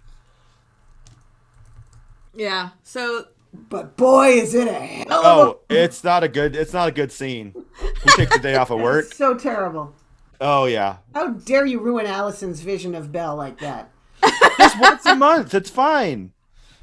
It's not fine. Just don't go in that apartment that one time out of the month. Not fine, man. Stay away. It's like spent uranium in there. It's just awful. Dark matter. Do I even need to be here anymore? This is horrifying. potty humor is not something we indulge in a whole lot here. That's hardcore. This is literal potty humor Literal too. potty humor, yeah. All right, George, you want to start Act 2? So we cruise into, after the whole bathroom talk. Gregson and Belle, and they're like actively in the lab getting an official match. And Gregson does a thing is like, "Yeah, just what did you think about like just combing the neighborhood and like looking in dumpsters and stuff?" He's like, "A hunch." very Sherlock. Sure. And basically just trying to get like the investigation moving in the direction where they can prove that like, okay, well, this is a gun that's used, but it was not found in Bell's apartment. Although they didn't find any prints on it, so he's still technically a suspect, even though like they haven't found anything new evidence. When was the last time a print has been found on a gun? I mean, in crime show history. Now these like they like to find them on the bullets because people forget and they load bullets. That's true. With their You find bare them on the hands and they'll bullets find now. part of a partial on a bullet versus the actual. But gun. even so, I mean, these criminals. do you even want to pretty dust for this, bro? Yeah, exactly. It's like everyone wears gloves or wipes it down or something. And I love it in a scene in a show where they're like half holding it with their shirt and just kind of like partially like quickly wiping it like with, and that's probably getting rid of every print on the entire gun. Like if I were trying to commit a crime, I would be in there with like Q-tips and like sanitization wipes and just like getting in the crevices and like that gun would be immaculate when I was That means done. if we find evidence of sanitizing Yeah. wipes, we know it's you. Or do you? Oh yeah, we do. You just confess. It's like there's all circumstantial evidence. It's fine. But yeah, so we have they walk out of the whole thing and Bell is and like he's like making a face and Sherlock's like, you didn't enjoy lying to him, did you? I don't like lying to him either. And they had like a bit of a moment. And then that's when he said, like, I would like to go back to your apartment and check things out. Like, do you have a key? And he's like, who else has a key? And he's like, nobody. And like, okay. Does he say telling. nobody or does he just not answer? I feel like he's maybe in the place where his head's like, he's like, anybody that would have a key would not do this stuff to me. So this is like, Yeah, like you that's didn't look at that's your a dead list end. of key holders. Yeah. Your key party was very unsuccessful. That, like I said, that's where I figured it out. Yeah. The key thing is that's when like the thing is like the first time I watched this, I actually had to stop and go pick up breakfast because I was from the gym and I was like starving and I was like, I'm gonna do this while I'm waiting. And then I came back. For some reason, right when I came back and like turned it back on, it was on this scene, and I'm like, oh. But again, I took it a step too far. So we'll get into that later. But yeah, so then he's back in there. He's like, okay, well, he calls his brother in to the precinct. And he's like, I didn't think you wanted to know anybody to know we were related. And Bell's like, just come in here and talk to me so we can have this scene where we yell at each other in the precinct in front of everybody. Because that's not, that's a good way to do this sort of stuff. So he basically says, by the way, your those boots I gave you, those were size 10 and Pergattis or whatever they were. And he's like, are you accusing me? He's like, no, Bell, you are very much accusing him of framing you for this situation. You wouldn't have brought him in with all this stuff if you didn't have a solid idea that maybe this was you in mind. So they get in a bit of a back and forth, and they have that one scene where he's like, I sacrificed him, and he's like, no, you did what was easy for you. And I'm like, oh, sick burn. That was a good little moment. Got you. It's like, and even Andre was like, shit. Yeah, I totally did. It was easy for me. He didn't admit it, but like he changed his argument a little bit until they go back out in the hall, and then he punches Bell in the middle of a police station on that same side of the face. That side of the face is getting a workout. Is that their argument to me is extreme. The fact that Bell even considers the possibility that his brother might have tried to murder him, that's really dark. Well, I mean, he is a felon. Yeah, but but for crimes. He did say that whole thing about like maybe one day you'll know. We're coming back to that thing, and like at this point, you just have to start analyzing the things, and like all of the stuff does like he gave him the boots. yeah, It's like all these things. This is from years of Law and Order. It's like that literally. That immediately eliminates him as a suspect because it's too obvious. Yeah. Yeah. I never wasn't him. And the thing is, like, they're just like, in the fishing department throwing out the red herrings left and right. Like, oh, maybe this person, maybe this person. They're fishmongering. Yeah, I just thought the fact that, I mean, there's even between a drug dealer, like a gang member and drug dealer, it's a huge leap to killing your own brother. Like Yeah. that. Who So is good to you? Yeah, they're not. Obviously, they're not in a good place. They're not. And like he admits it. He's like, yeah, things have not been good for us for a while. That's part of the conversation, like acknowledging the fact. And then I like how like his brother's like, yeah, things were kind of shitty when you became a cop. Yeah. Like, okay. No, I understand that there are like definitely problematic aspects of the police in general, and that's the thing. But if you're giving your brother shit because he actually went to the academy and became a person with an actual like job and like a part of society in that aspect, and you're giving him shit because you decided I'm just going to go deal drugs because that's what's easy for me, that's just a weird flex to throw at somebody in an argument. I think.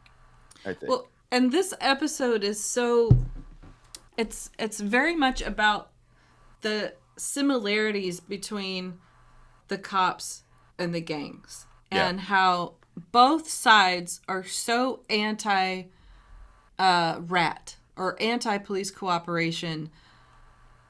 This is something that it's never made sense to me, that the police are so resentful and kind of they're contemptuous of the IA, internal affairs. Yeah. Oh, well, again, I think that's very much a TV thing, is that police need additional enemies. That could be it. Yeah, I don't know how much of that is represented in reality. Like, do police really have terrible relationships with IA? Honestly, it seems they think that they're perfectly capable of regulating themselves, which I think has been shown to not be the case. Well, that's another thing. I think that that these shows want to show police as not necessarily always the good guys because that reflects public opinion. You know, there are people who would love to see the police go down for the stuff they do, and even if it's an internal investigation, which is really, as we've learned, not how it should be done. It shouldn't be internal. That's the problem with IA, is that it is internal affairs, and it should be a more public thing. But the idea that somebody is keeping tabs on the police is, I think, it works story-wise and it works, for the audience. So whether or not it is real, as real as they make it, who knows? Who cares? Never let the facts get in the way of a good story, as we used to say in the newsroom. That is true, but I do think, like, having, like, watched the Black Lives Matter movement and everything happening, and the way police have responded to that, and the way they seem so loyal to their own, and like they all seem very much willing to cover up, to protect theirs, like the other police, at the expense of justice in a lot of cases. And it's brotherhood, man. Yeah. And I think that that's what this episode is all about. It's the literal brotherhood. It's the brotherhood of cops. It's the brotherhood of the gangs, and trying to separate like what's morally right versus your quote unquote code. So yeah, there's a lot of layers to that. So he's shooting a mannequin. Yeah, so we get back to Belle's apartment where Sherlock. Well, I mean, so we have the whole thing where they, like his brother, and they go out in the hall and he gets punched. He goes, like, "It's all right, he's my brother." Yeah, and I think that might be like more of your coded language on like like brotherhood of police, brotherhood of brothers, and all that sort of stuff. And like it's okay, like he can do shitty things to me because we're related. It's one of the strongest words in drama, brother. Yeah, it's always Sister, signifies brother. Yeah, it always signifies more negative, I think, than good. Yeah. A lot of times, because it is more like I'm going to stand for this person no matter what, even though it's morally or like socially wrong to do so. Yeah. Yeah. So then we get back to his apartment where Sherlock and Joan are going like, like top to bottom, trying to figure out everything, and he's very frustrated because he is asking her like, do you have any reason to think? Do you know why he would have a Victoria's Secret catalog with your face put on all of the models? Oh, he's And just messing with her. he's like, I can't think of it either. I couldn't find that. I was just wondering if you knew. And That's, he I mean, finally obviously he finally that's not real. He was just messing with her. yeah. Because even her response is like, what? Like it was a weird moment because it was a joke I don't think that quite landed, because he tried to like get her riled up, but like her response wasn't of a large enough nature to be like, oh, I got you. Hey. It was more of a, that doesn't make any sense. And then he's like, never mind. It's I'm a just throwaway frustrated. line. Yeah. Yeah. And then she's like, you're frustrated because we've been here for hours and haven't found anything. And he's like, no, I'm frustrated because you refuse to take on any sort of martial arts training or self-defense training. And then she's like, and then he's like, and also because you've been lying to me. And then like we get this whole scene where he just like freaking like calls her out on her bullshit. And she goes like, he's like, no, I knew you haven't been my sober companion for a very long time because I found out the other week when I called my father and your contract was not renewed and you've been staying because you thought I needed it. And then I tried to act like I didn't need it and you still stayed. And that kind of told me that you were staying for yourself. And like, you know, I just want to say like both times I watched this episode, this scene made me cry because it was like, they're finally like having like their out moment and it was really sweet. And like her recognizing what she wanted and him like being so vulnerable and saying like, this is what I need from you. So I'm going to offer you this, work with me, work for me. I'll pay you what my father was paying you, which apparently was pretty good salary from what we learned in the very beginning. And I'll keep training you and teaching you and you can work with me. And like this is a big deal. Like, and he was like, I release you from any confidentiality in regards to my drug use, because this is something you should talk to about people. And if you want to talk to about people, like in order to make this decision, I want you to be honest about what you were to me, not just like my friend or my valet or whatever I would call you in situations. And like, this is like one of the most open, honest moments they've had. The looks on his face, like he is about to cry himself. It was like very sweet. And this is a very cathartic like conversation they had. And like, and then also he's like, by the way, this isn't me being like grateful to you for being there for me. Like I'm better when you're here. I'm sharper. I'm more focused. Now it's starting to sound like wedding vows. Yeah, it really does. Like it's like a weird like better with emotional you. moment. It's like it would if the language were a little bit different, it would be like a profession of love. And it's not, because that's just now he sees her. Sharper, But more it is focused. it's great that like he like freaking like lays it out there for her, and then finally he puts it on, puts Jack, and he's like, and then just all right, think about it. Yeah. And then she just the whole time she's just like, what? She's almost frozen. Yeah, she doesn't know, because she's been called out and she doesn't know how to respond, because she's finally got to confront like, I am here because I want to do this. I'm not here because of him. I'm here because of me. Yeah. I love this scene. I think it feels very cathartic in a way, because it has been building. 16 How many episodes has it been? Since the beginning, really, like. Well, but how long has she been keeping the secret at least? Probably like 4 or 5, I think. So I mean, like that tension has been building, and then when he busts her on it is like so satisfying. Yeah. And then this whole exchange, I just love it. And I think my favorite part is when he says he hasn't figured out why she makes him better. Maybe he'll I'll solve figure that out too. I'll Yeah. solve that too, because he can solve anything. He's Sherlock fucking Holmes. But also that's because, like, for us watching, it's like, dude, it's because you're friends. Yeah. But that's not obvious to him, you know? Like, that's what friends do, is, like, they make you comfortable. They make you better. Like, it elevates you. That's what a good friendship does. But I don't know that, Sherlock has ever had this before. So it's a mystery to him. Yeah.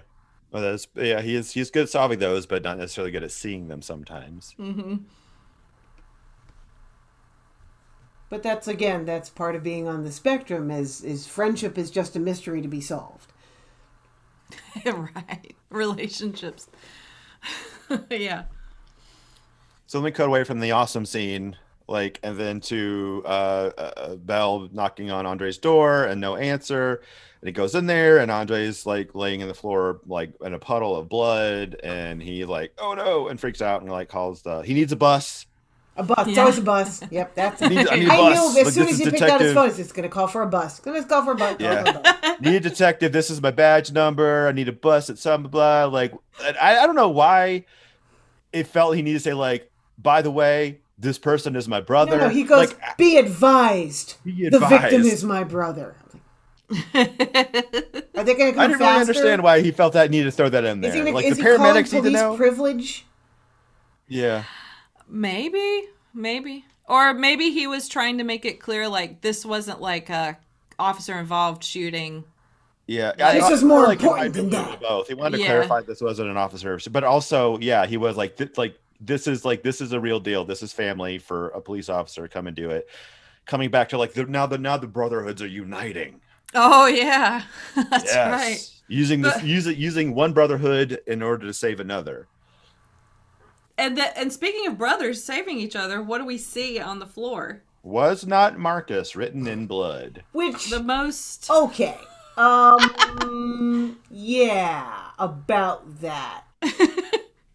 I've never been shot, but I've been in pain. And finger painting is not high on my agenda. True, but if you're like thinking you're gonna die and the last thing you want you to do is your little brother to get implicated in your death, you might be like, I'm gonna pull out the stops and like maybe do a little bit of a doodle. I'm sure it was probably not easy, but it's definitely easier than fighting aliens. But would with- anyone have even thought After a it was his C-section. brother? That's the thing. Why would they even have, because they thought that Marcus had killed the other guy? Yeah, I think they were like he already knew that someone was trying to like frame him for something. They were building a case against him, even though they'd had it out like in the station. He was like he'd already said like someone's trying to frame me for the murder of this stupid like kingpin, and he's like, I don't want them to think this was him. So I think he's just pulling out the stops and like that to making that little extra moment to like walk that down. But that was a lot. It was a It rather was, and it was comic book looking clue. it was very like the the letters were like perfect block letters in the blood, and I was like, not only is he a really dedicated brother, but he has excellent penmanship. Yeah, in blood, in his own blood. I mean, that's asking a lot. Have you ever tried to finger paint with blood? It's Oh yeah. not aesthetic. Well, no, that's like my preferred medium.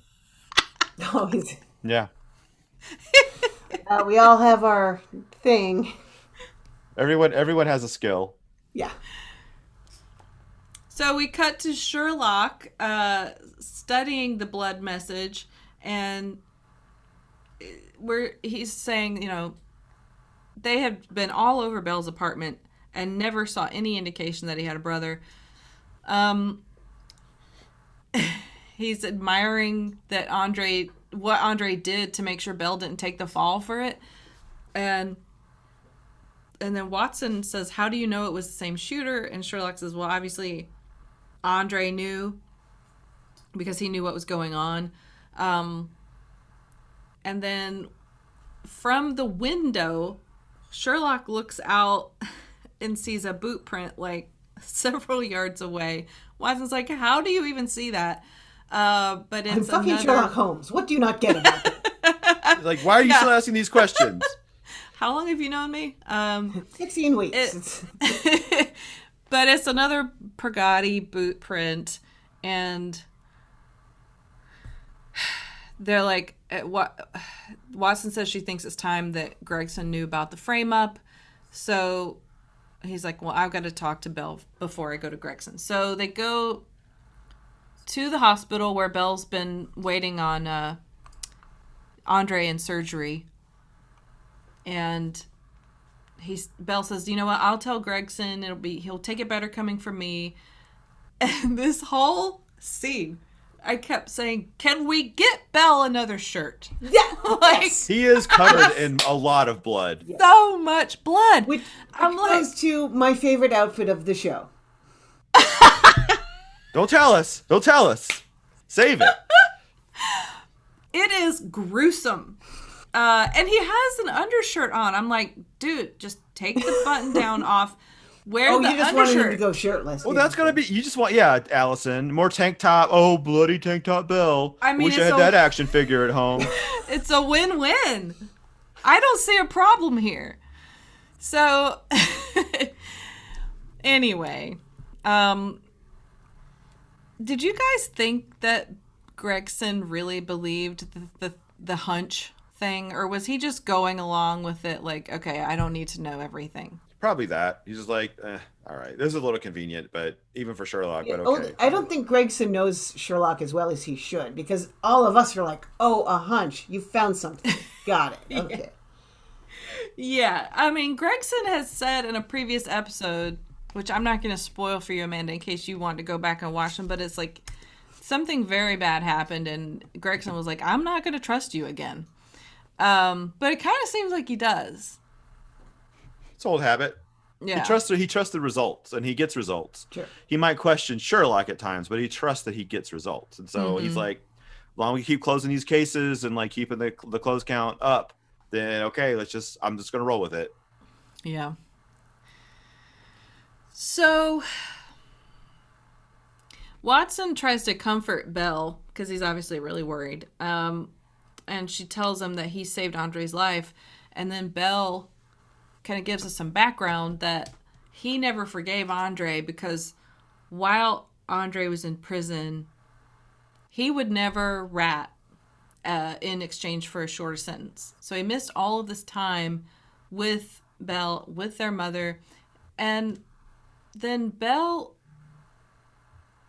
went out of his way, cashed in a favor to get the special opportunity for Andre to get out early. And all he had to do was like rat on a guy that they already had. He was already in prison. It wasn't even like a big deal, but he wouldn't do it because he has that code.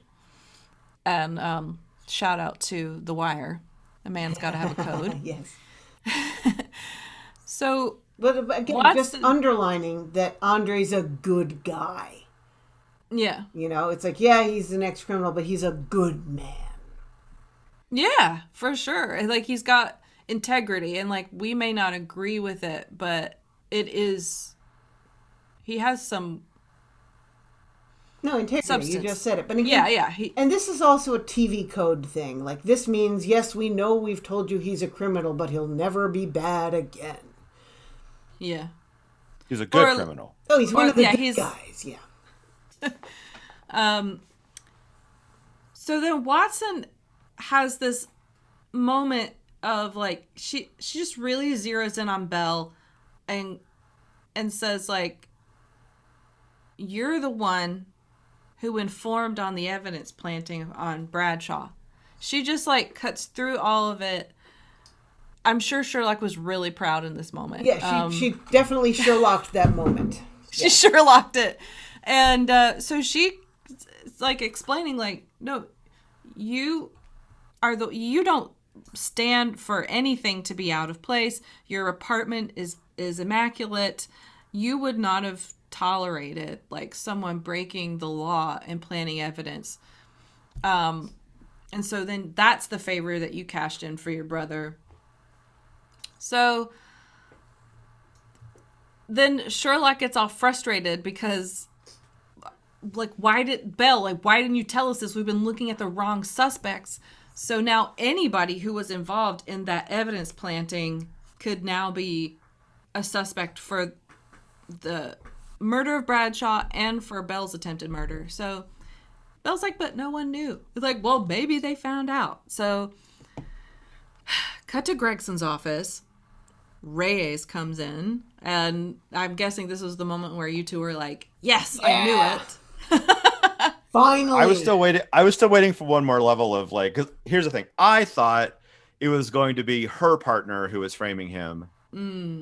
Because she definitely seemed to have like a legitimate, like, oh, you're okay. I heard about, whole shit. Like, I bought it. So when Sherlock pointed out that her partner also wanted to have sex with her, I was thinking like he was pulling the whole, like, once more removed, like he was framing Belle so that, she would, maybe she was still hung up on him. So he was trying to discredit him so that she would be like, all right, I'll give this guy a crack. So I overthought a little bit, I actually, when the boot kept coming up, I remember thinking, just because it's a man's boot doesn't mean a man is wearing it. What a perfect way to throw them off. That's true. But I also feel that unless she has size 10 feet, it would have been noticed that maybe her footprints were a little more center weighted versus like spread out like someone who wore a size 10 would wear. Yeah, That's something that Sherlock would notice if the plot called for him to notice. Exactly. Yeah. So I was like, he wasn't noticing the fact that like smaller feet were in these boots, unless she got some big old honkers. Maybe she got some big old feet. I mean, Maybe. she boxes. What would Who that knows? be? Like a size 13? Are they three? Are men's and women's sizes 3 sizes apart? I can't remember. Something. I don't know. But he would have noticed that like, oh, the weight is in the back and in the middle versus so it shows that someone with much smaller feet was wearing these boots. The one near his apartment was a partial. Yeah. Oh, true. Yeah.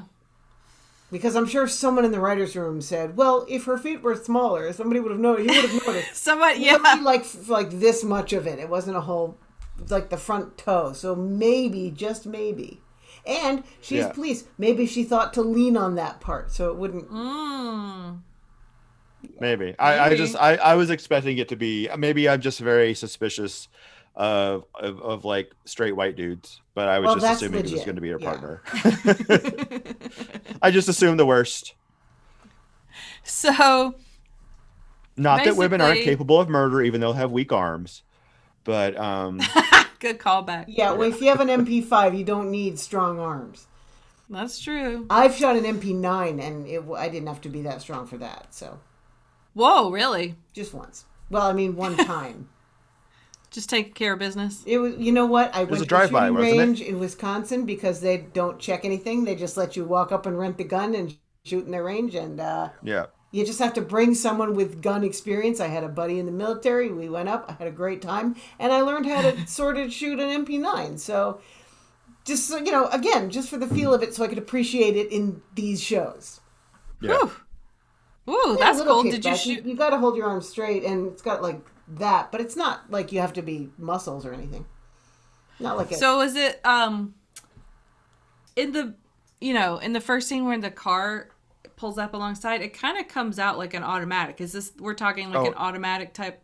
I meant to call bullshit on that because these are like, oh yeah, on 3-round bursts. I'm like, that gun was not firing 3-round bursts when it was coming out of that window. It was just full spray and pray. It felt. Yeah. There was not like a pop, pop, pop, pop, pop, pop, pop, pop. Well, that's where that's a semi-automatic. Prop people and the script supervisors don't communicate. Yeah, like we want this to look cool, so we're gonna like have bullets everywhere. But like later on, it sounds better if it was like in 3-round bursts because it's more precise. Which it wasn't. It's like that's definitely not what they were shooting. Yeah. Yeah. Interesting. So, I lost my. Oh right. Okay. So we're sitting with Reyes.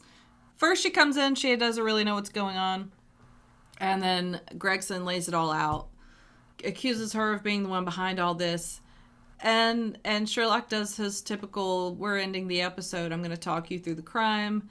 And the big reveal. The salon scene. Yeah. The guy that Belle ratted out, who went to prison for planting the evidence, was Reyes' mentor.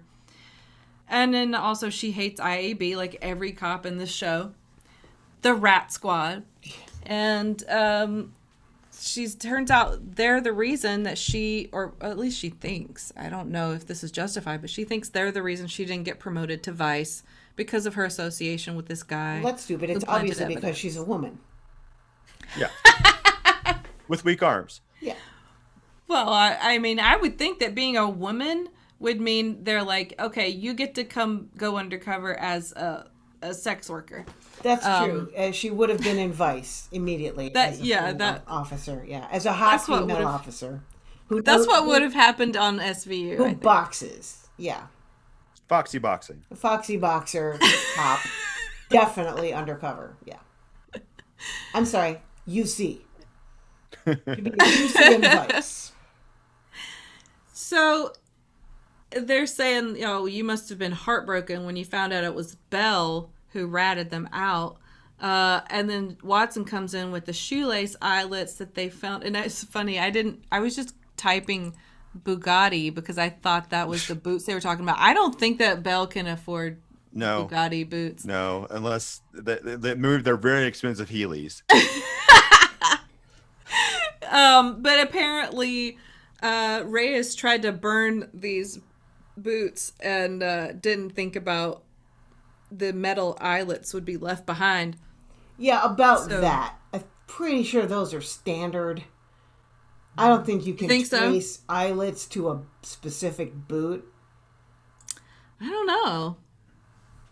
I don't think I have any lace-up boots, so I don't know if they're like generic or if they might be branded with like, or you know, like etched with the brand name. But they've been burned, so you wouldn't even see that anymore. Yeah, maybe. I don't know. Maybe they were just O-rings he found somewhere and he just used it to like. That's true. Could have been false evidence that they just, you know. Well, yeah, he's a consultant. He doesn't have to be completely honest in interrogation. So they could have just been like, we're just going to figure out these. Get her to confess. Says. Yeah. Like when they're in an interrogation room and like, yeah, your buddy just told us everything. Even though he didn't say anything, they're just like using that as a lever to kind of like get the other guy to open up. Yeah, I don't think that's limited to consultants. So I think police lie all the time. So yeah, but regardless, it works. We don't know, you know, if the eyelets were real or not, but she kind of monologues a little bit about the she's like, of course Bell isn't here, he doesn't do his own dirty work, and she's pretty resentful of him for, I mean, obviously she tried to kill him, so yeah, it's clear she's resentful. And then we cut to Andre and Belle are watching her watching her on TV getting perp walked, and they they have a funny brother moment where Andre's like, the worst thing my ex ever did was cut the spokes of my bike in 7th grade. And then Belle apologizes for thinking that Andre would have ever tried to frame him or try to hurt him. And they have this really interesting moment where he's like, you couldn't have known that it wasn't me because you were shot in the back and there's no way you could have seen who did it, but you still wrote it in the blood that it wasn't me. And, you know, Andre's like, of course, we're brothers. You wouldn't do that to me. So because no brother has ever shot another brother. Or bludgeoned him to death with a rock. Yeah, I mean, this is an act not of war. Cain and Abel, but they have the brotherly bond. It exists. They're starting to build it back now. And then we cut to Sherlock putting his locks back in order. In a different order. In a different order this time. And Watson comes in and accepts his offer to be partners. And then she hits him in the face with the basketball. which is brilliant. Yeah. Because it just points out that, you know, no amount of self-defense ability can withstand a sneak attack like that.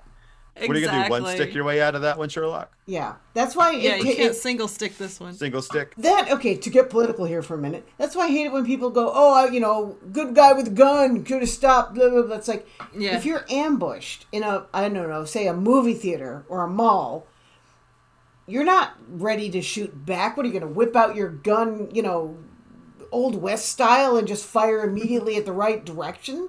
It doesn't work that way. So yeah, if somebody comes at you without warning with a basketball to the face, that could have broken a nose. That's dangerous. I know, God. And he does have a bloody nose at the end. Well, thank God, But he laughs about it though, so Ha ha ha! You broke my septum. Oh, you deviated my septum. You're such a kidder. I will say, if it had just been the tennis ball, I would have been like, whoa, Watson, overkill. But the fact that he came at her with a mask and a tripwire, okay, we're even. Don't sneak up on a woman in a house with a mask. Well, which is another layer of this. It's like, I don't care what you're trying to convince her of. You just don't do that to a woman. No, never. Really to anybody, but especially to a woman. Yeah, not funny. That's not a funny joke. Don't do it. Yeah. Listeners, guys, if you're out there, not fun. Don't do it. Yeah, find another way to prank your girlfriends. Or whatever. So, do we want to do our faves? Yeah. All right. You want to go first, Allison? Okay, I'll go first. I'll be honest. There wasn't a lot of standouts for me of any of our favorite categories in this episode. So I ended up, for the outfit, I picked the one she wears in the interrogation room at the end. It's like a black and blue and white cardigan, very professional looking. And I think it was like her third act outfit. It was like, yes. yeah. There was like a lot of t-shirts, a lot of very casual stuff in the beginning, and I think they wrapped it up kind of showing with the wardrobe, like, okay, Watson's on the team now, like, yeah, so she's dressed accordingly. What's your outfit, Amanda? Okay, well, let me just preface this by saying, not a big outfits person. I don't really know. The only thing I remember about, for example, Sherlock was that he had a weird way of wearing his scarves. That I then saw on everybody, which was the two ends with a loop. And I'm like, okay, that now is a thing. But yeah, my favorite outfit was the big bloody shirt, because it's like, how long have you been there? Also, dude, you're a cop. You go to the gym. You have a t-shirt in the car. Yeah. Or yeah, if you went you're straight to wearing the an hospital, go to the gift shop. Buy it. Get a why was he t-shirt. wearing a t-shirt? Get maybe there's like some nurse scrubs around. Throw those Yeah, on. Who maybe cares if they have something. ducks on them, dude? Just don't be covered in blood. Yeah, but I mean, keeping him covered in blood is part of the story. I get that. It's a visual thing, but it's like, blah, enough. There's a lot of blood. It looks like he just. blood. It looks like he's walking around after a C-section. It almost looks like he gave birth to an alien. Yeah. From What his about you, very George? from his deep V-neck shirt. Yeah. My favorite outfit we didn't see. It was Belle's mystery summer weight suit. Oh. I want to see that thing. It sounds great. The gray Yeah. one. You would always pair with brown Bugattis. Yeah. Yeah. I'm sure he looked very spiffy. Very dashing. And Allison's like, I want to see that suit too now. Okay, so my word was Rat Squad, because I don't love that word, but it is a classic. It's like what you were saying, Amanda. It pops up in basically every procedural I've ever seen. Anytime a cop gets investigated for something, they hurl that rat. insult. I know, rat. Yeah. It's interesting that cops and crooks, like historically and in media, use the exact same word to describe like turning over on their friends. Yeah. Like, y'all ain't that different. Just saying, y'all ain't that That's different. the point. It's like, Yeah. who's the real criminal? Who's Yeah. the true danger to society? George, what was your word? This is like sort of like the episode of Intangibles for me, because while they didn't actually say this, when he said British Globetrotter and I thought he said britches, I laughed a lot harder. And so I want the word that he said to have been britches.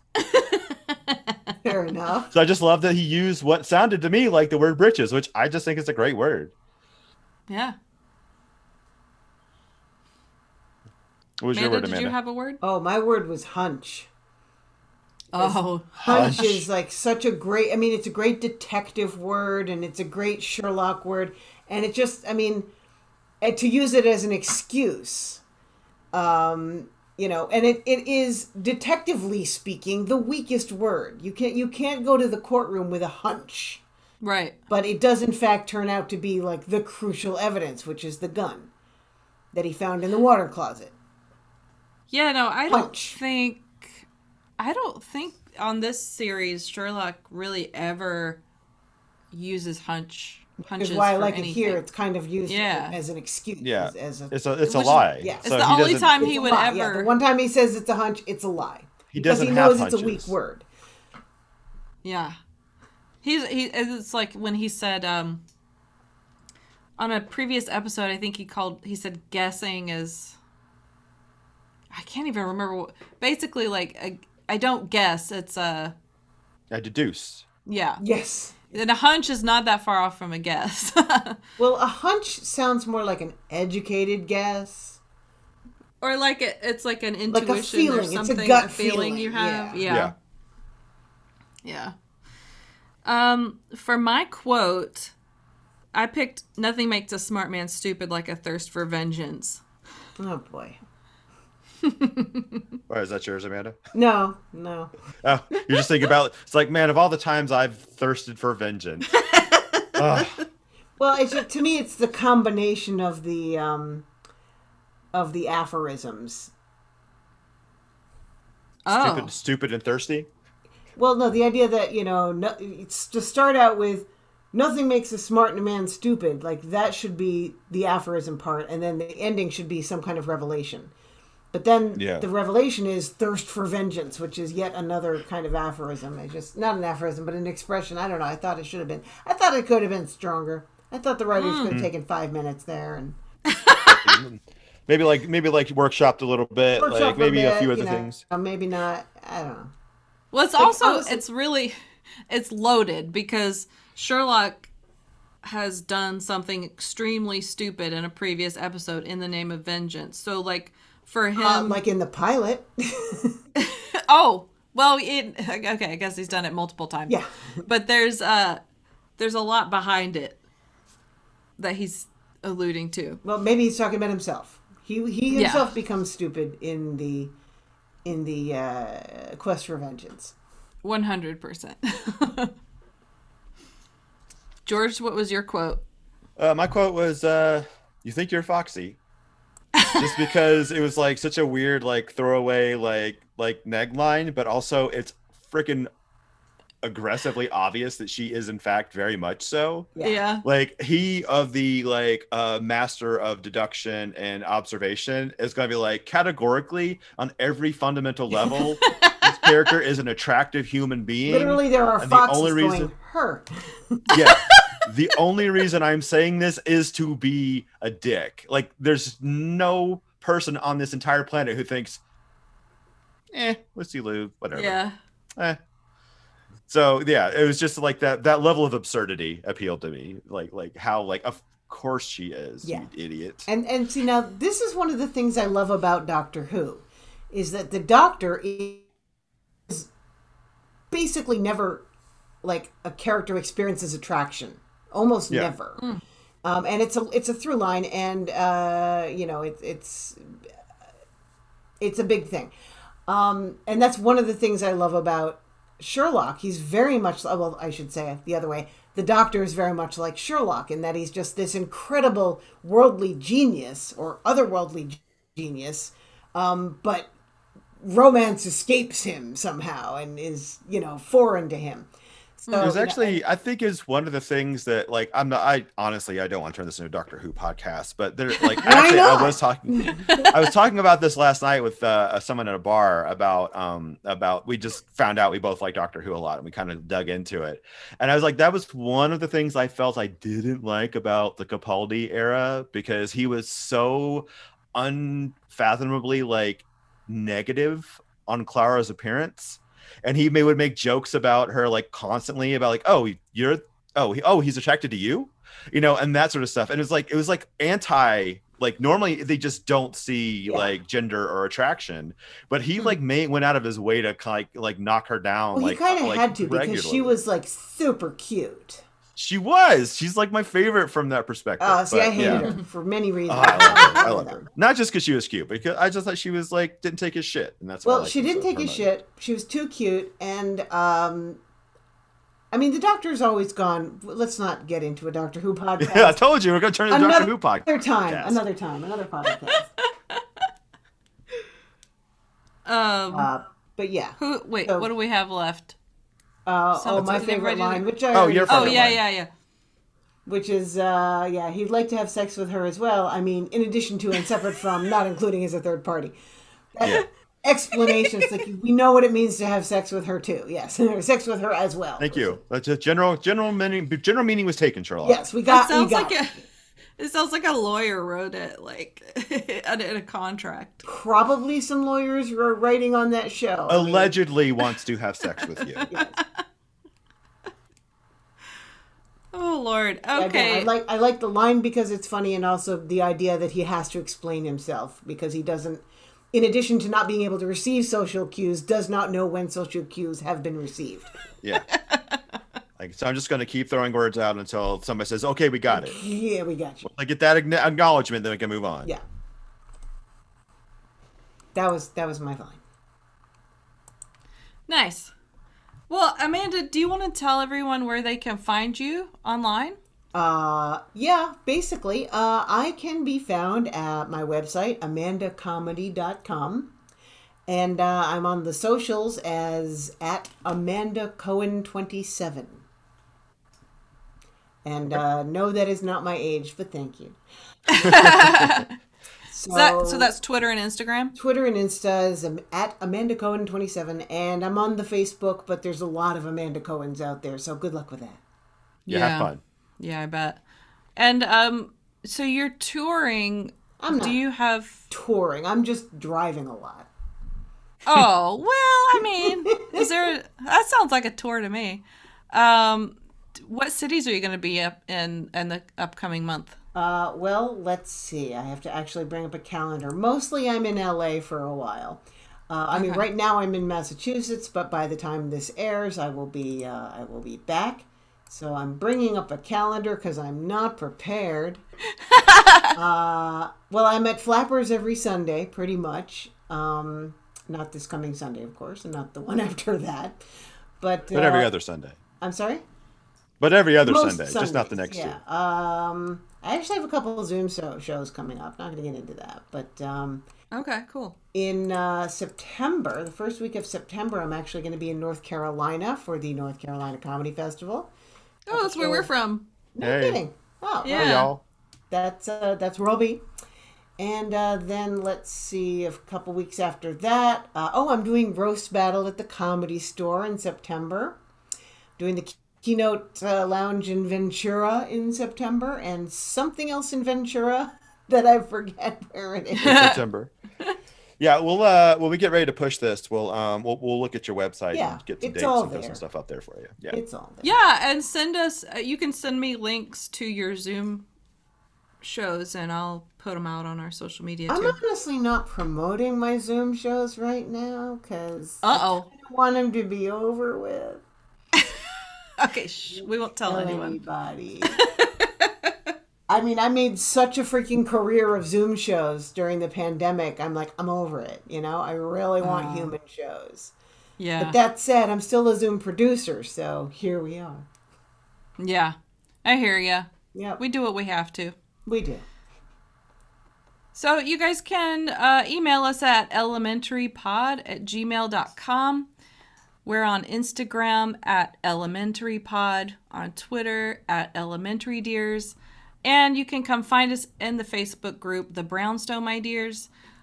We want to thank Jim Boggs for our music remix, and thank you, Amanda, for joining us today, and best of luck on your travels. Thank you, Allison and George, for having me and for introducing me to a whole nother Sherlock I didn't even know existed. There you go. That's what we're here for. We love converting people. I might have to watch the rest of it. You know, as soon as I finish every other show ever, because, you know. So thanks for being on the show, Amanda. And as always, we like to close the show with the game is afoot. The game is afoot. The game is afoot. Okay.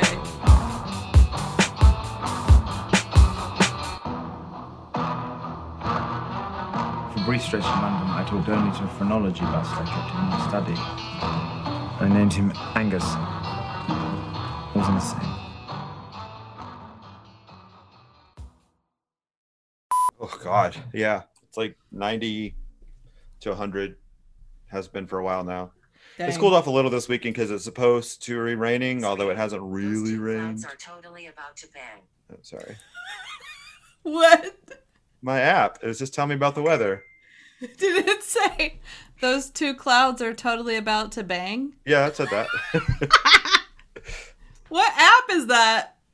Carrot weather. You can set like the little voice thing to you could there's like a slider for how sassy and provocative it can be. And I have it all the way up. Oh, So boy. yeah, she definitely brightens my day every now and then, especially during the election cycle. Man, pulls no punches.